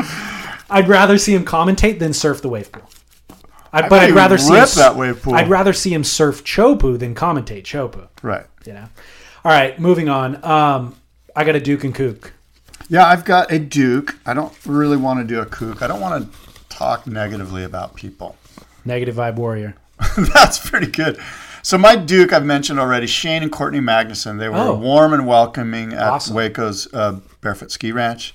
And by the way, they didn't know me from Adam. I didn't, I just showed up and I was just another Joe Blow kook guy, and they were really cool to me. Awesome. And my family and everybody that shows up there. So I'm glad to hear that. It was really neat to feel the Texas hospitality there. And I'm glad to see Shane in that role. Like I always He's really good. I'd never met him before. He's such a cool guy. He was really, really he's Clay groovy guy. Marzo's half brother or step brother. I didn't know that. I knew that he was Magnuson. Tony, is it Tony Magnuson, the pro skater? He's his son. Oh, well, they ended up Tony or his ex ended up in Maui, and him and Clay Marzo are brothers. I don't know if it's half or step brothers, but they were raised together. And I always loved Shane as a surfer, and I thought he was a phenomenal surfer. And then I'm glad to see him kind of revitalize his career in this role. So shout out. My Duke is Seth Moniz for being arguably one of the best aerialists that goes unnoticed. He's done the best wave we've ever seen, or the best air we've ever seen in a wave pool. Unnoticed. The one at Waco. When you think of aerialists, do you think of Seth Moniz? No, but you're right, because the thing he did at the U.S. Open was better than the thing at Waco, I think. That's my point. That's my point is his backside air at HB is why I put him as my Duke. He is the most underrated aerialist. Thank you. Great point. Thank you. Yeah. And then I was like, oh, wait, he's the same guy who did it in Waco too.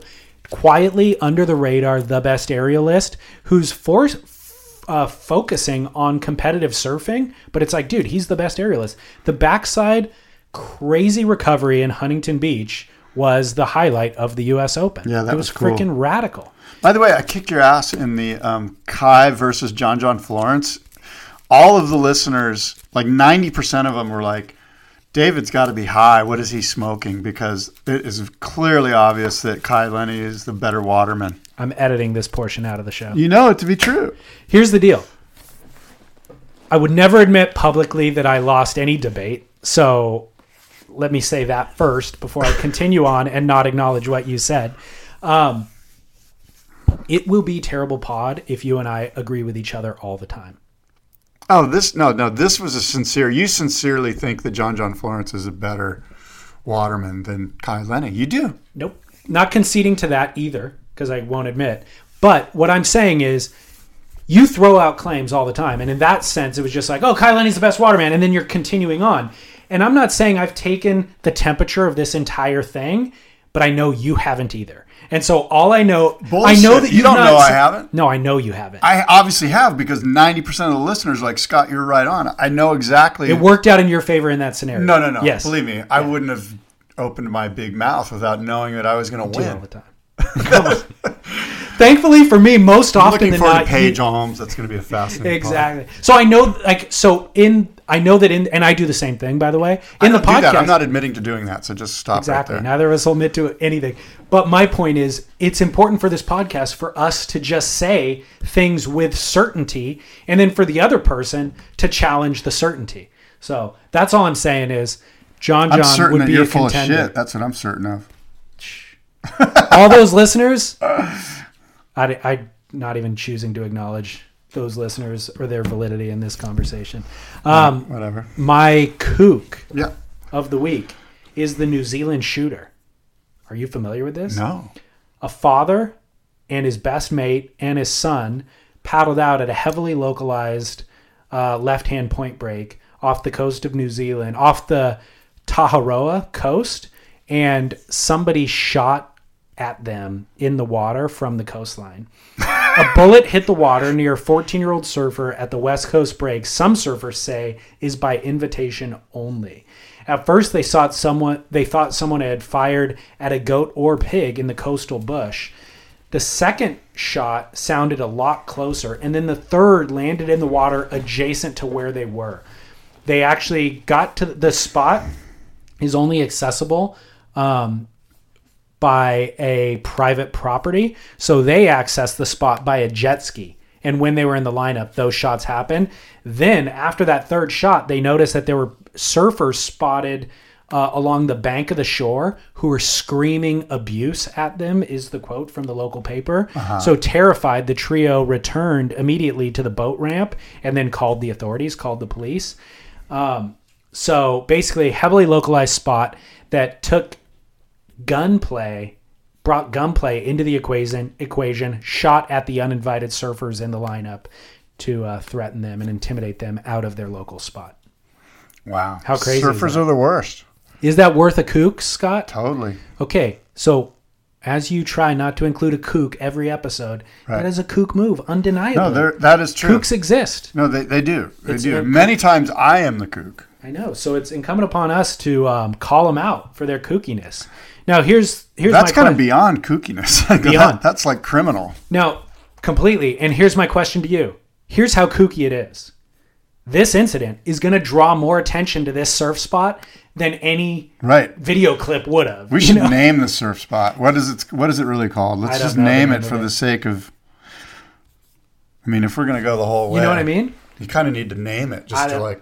I'm not opposed to that, but I don't know the name of it. Right. And by the way, your moral code would state that you wouldn't name it. So stick by your moral code. Right. Don't undermine your code just to vilify these guys. You're right. But that is the absolute truth is this story is going to garner so much more attention to that surf spot than any video clip ever would have. So that's how stupid and kooky the shooter is. Here's my follow-up question to you. What's the worst incident of localism you ever experienced? Were you ever on the receiving end of? Yeah, one time at Lunada Bay. What happened? It wasn't that bad. It was. It's funny. So one of my good friends is a Lunada guy. He's a Lunada local, or he was back in the 80s. So he took me up there, and we walked out on the little porch, the little patio there on the point, the little camp thing. And we hung out with the locals, and my friend knows them all. And so I was like meeting them, shaking there. Everything was totally cool, And then we paddled out, and I thought everything was totally cool. and just minor shit, like one guy in particular, like splashing water at me.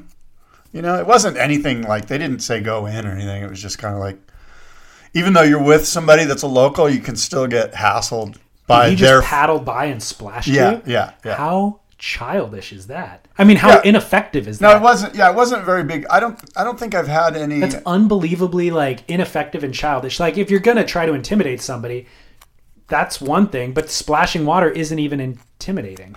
Yeah, I don't think I've had any major. I can't think of any major localism things. I'm glad to hear this. You know why? Why? Because there's an honor among thieves, and I feel like localism is the thief in this analogy, but there's a way to avoid localism, and that is to be respectful to locals. Yeah. It's the reason why you and I haven't is because we've shown up and been respectful at places and worked within kind of the framework of acceptable responsibility. Yeah. Show up by yourself. Head down, low key. Don't paddle into set waves. Like, don't battle for a set wave with guys who have been surfing it on the crappiest days for the last 20 years. Yeah. So, one incident that I had was parking at Velzyland and then just like getting out to check the waves and just walking down the beach a little bit and like a rock flying past my head into the sand. You're kidding. No, just fully like a rock, just like I kind of looking down at the sand, walking with my head down, and a rock just like lands thud right in the sand. And I'm like, oh. I look around behind me. There's nobody around. Like somebody was in the bushes apparently. Yeah. But just an intimidation factor. I doubt he was trying to hit my head. It was more just to scare you.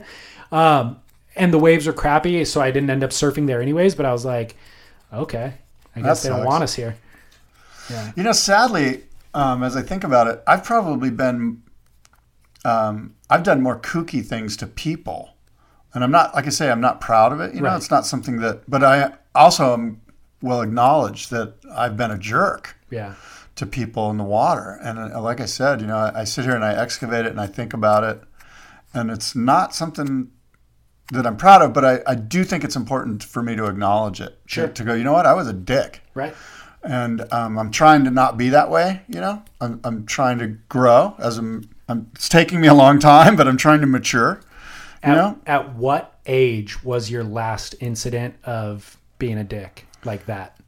Like, was it in probably your like 30 something? Really? Yeah. I thought it was when you chandeliered Ashton at the Wave Ranch, Surf Ranch. That was like 6 months ago. Oh my God, I forgot about that. No, I'd say probably in my 30s. No, what? So that wasn't it? No, that was just, I was just trying to, I didn't know if Ashton could surf. I'm like, He was getting shacked perfectly. fall. You chandeliered him hard. This guy might fall, and if he does, we can't let this wave go by. Those waves are worth a lot of money. So that's the ultimate localism dick move was. I'm not a local at the wave He ranch. gave you zero evidence to indicate that he's a kook and that he wasn't going to make that barrel. In fact, he did the opposite. Yeah.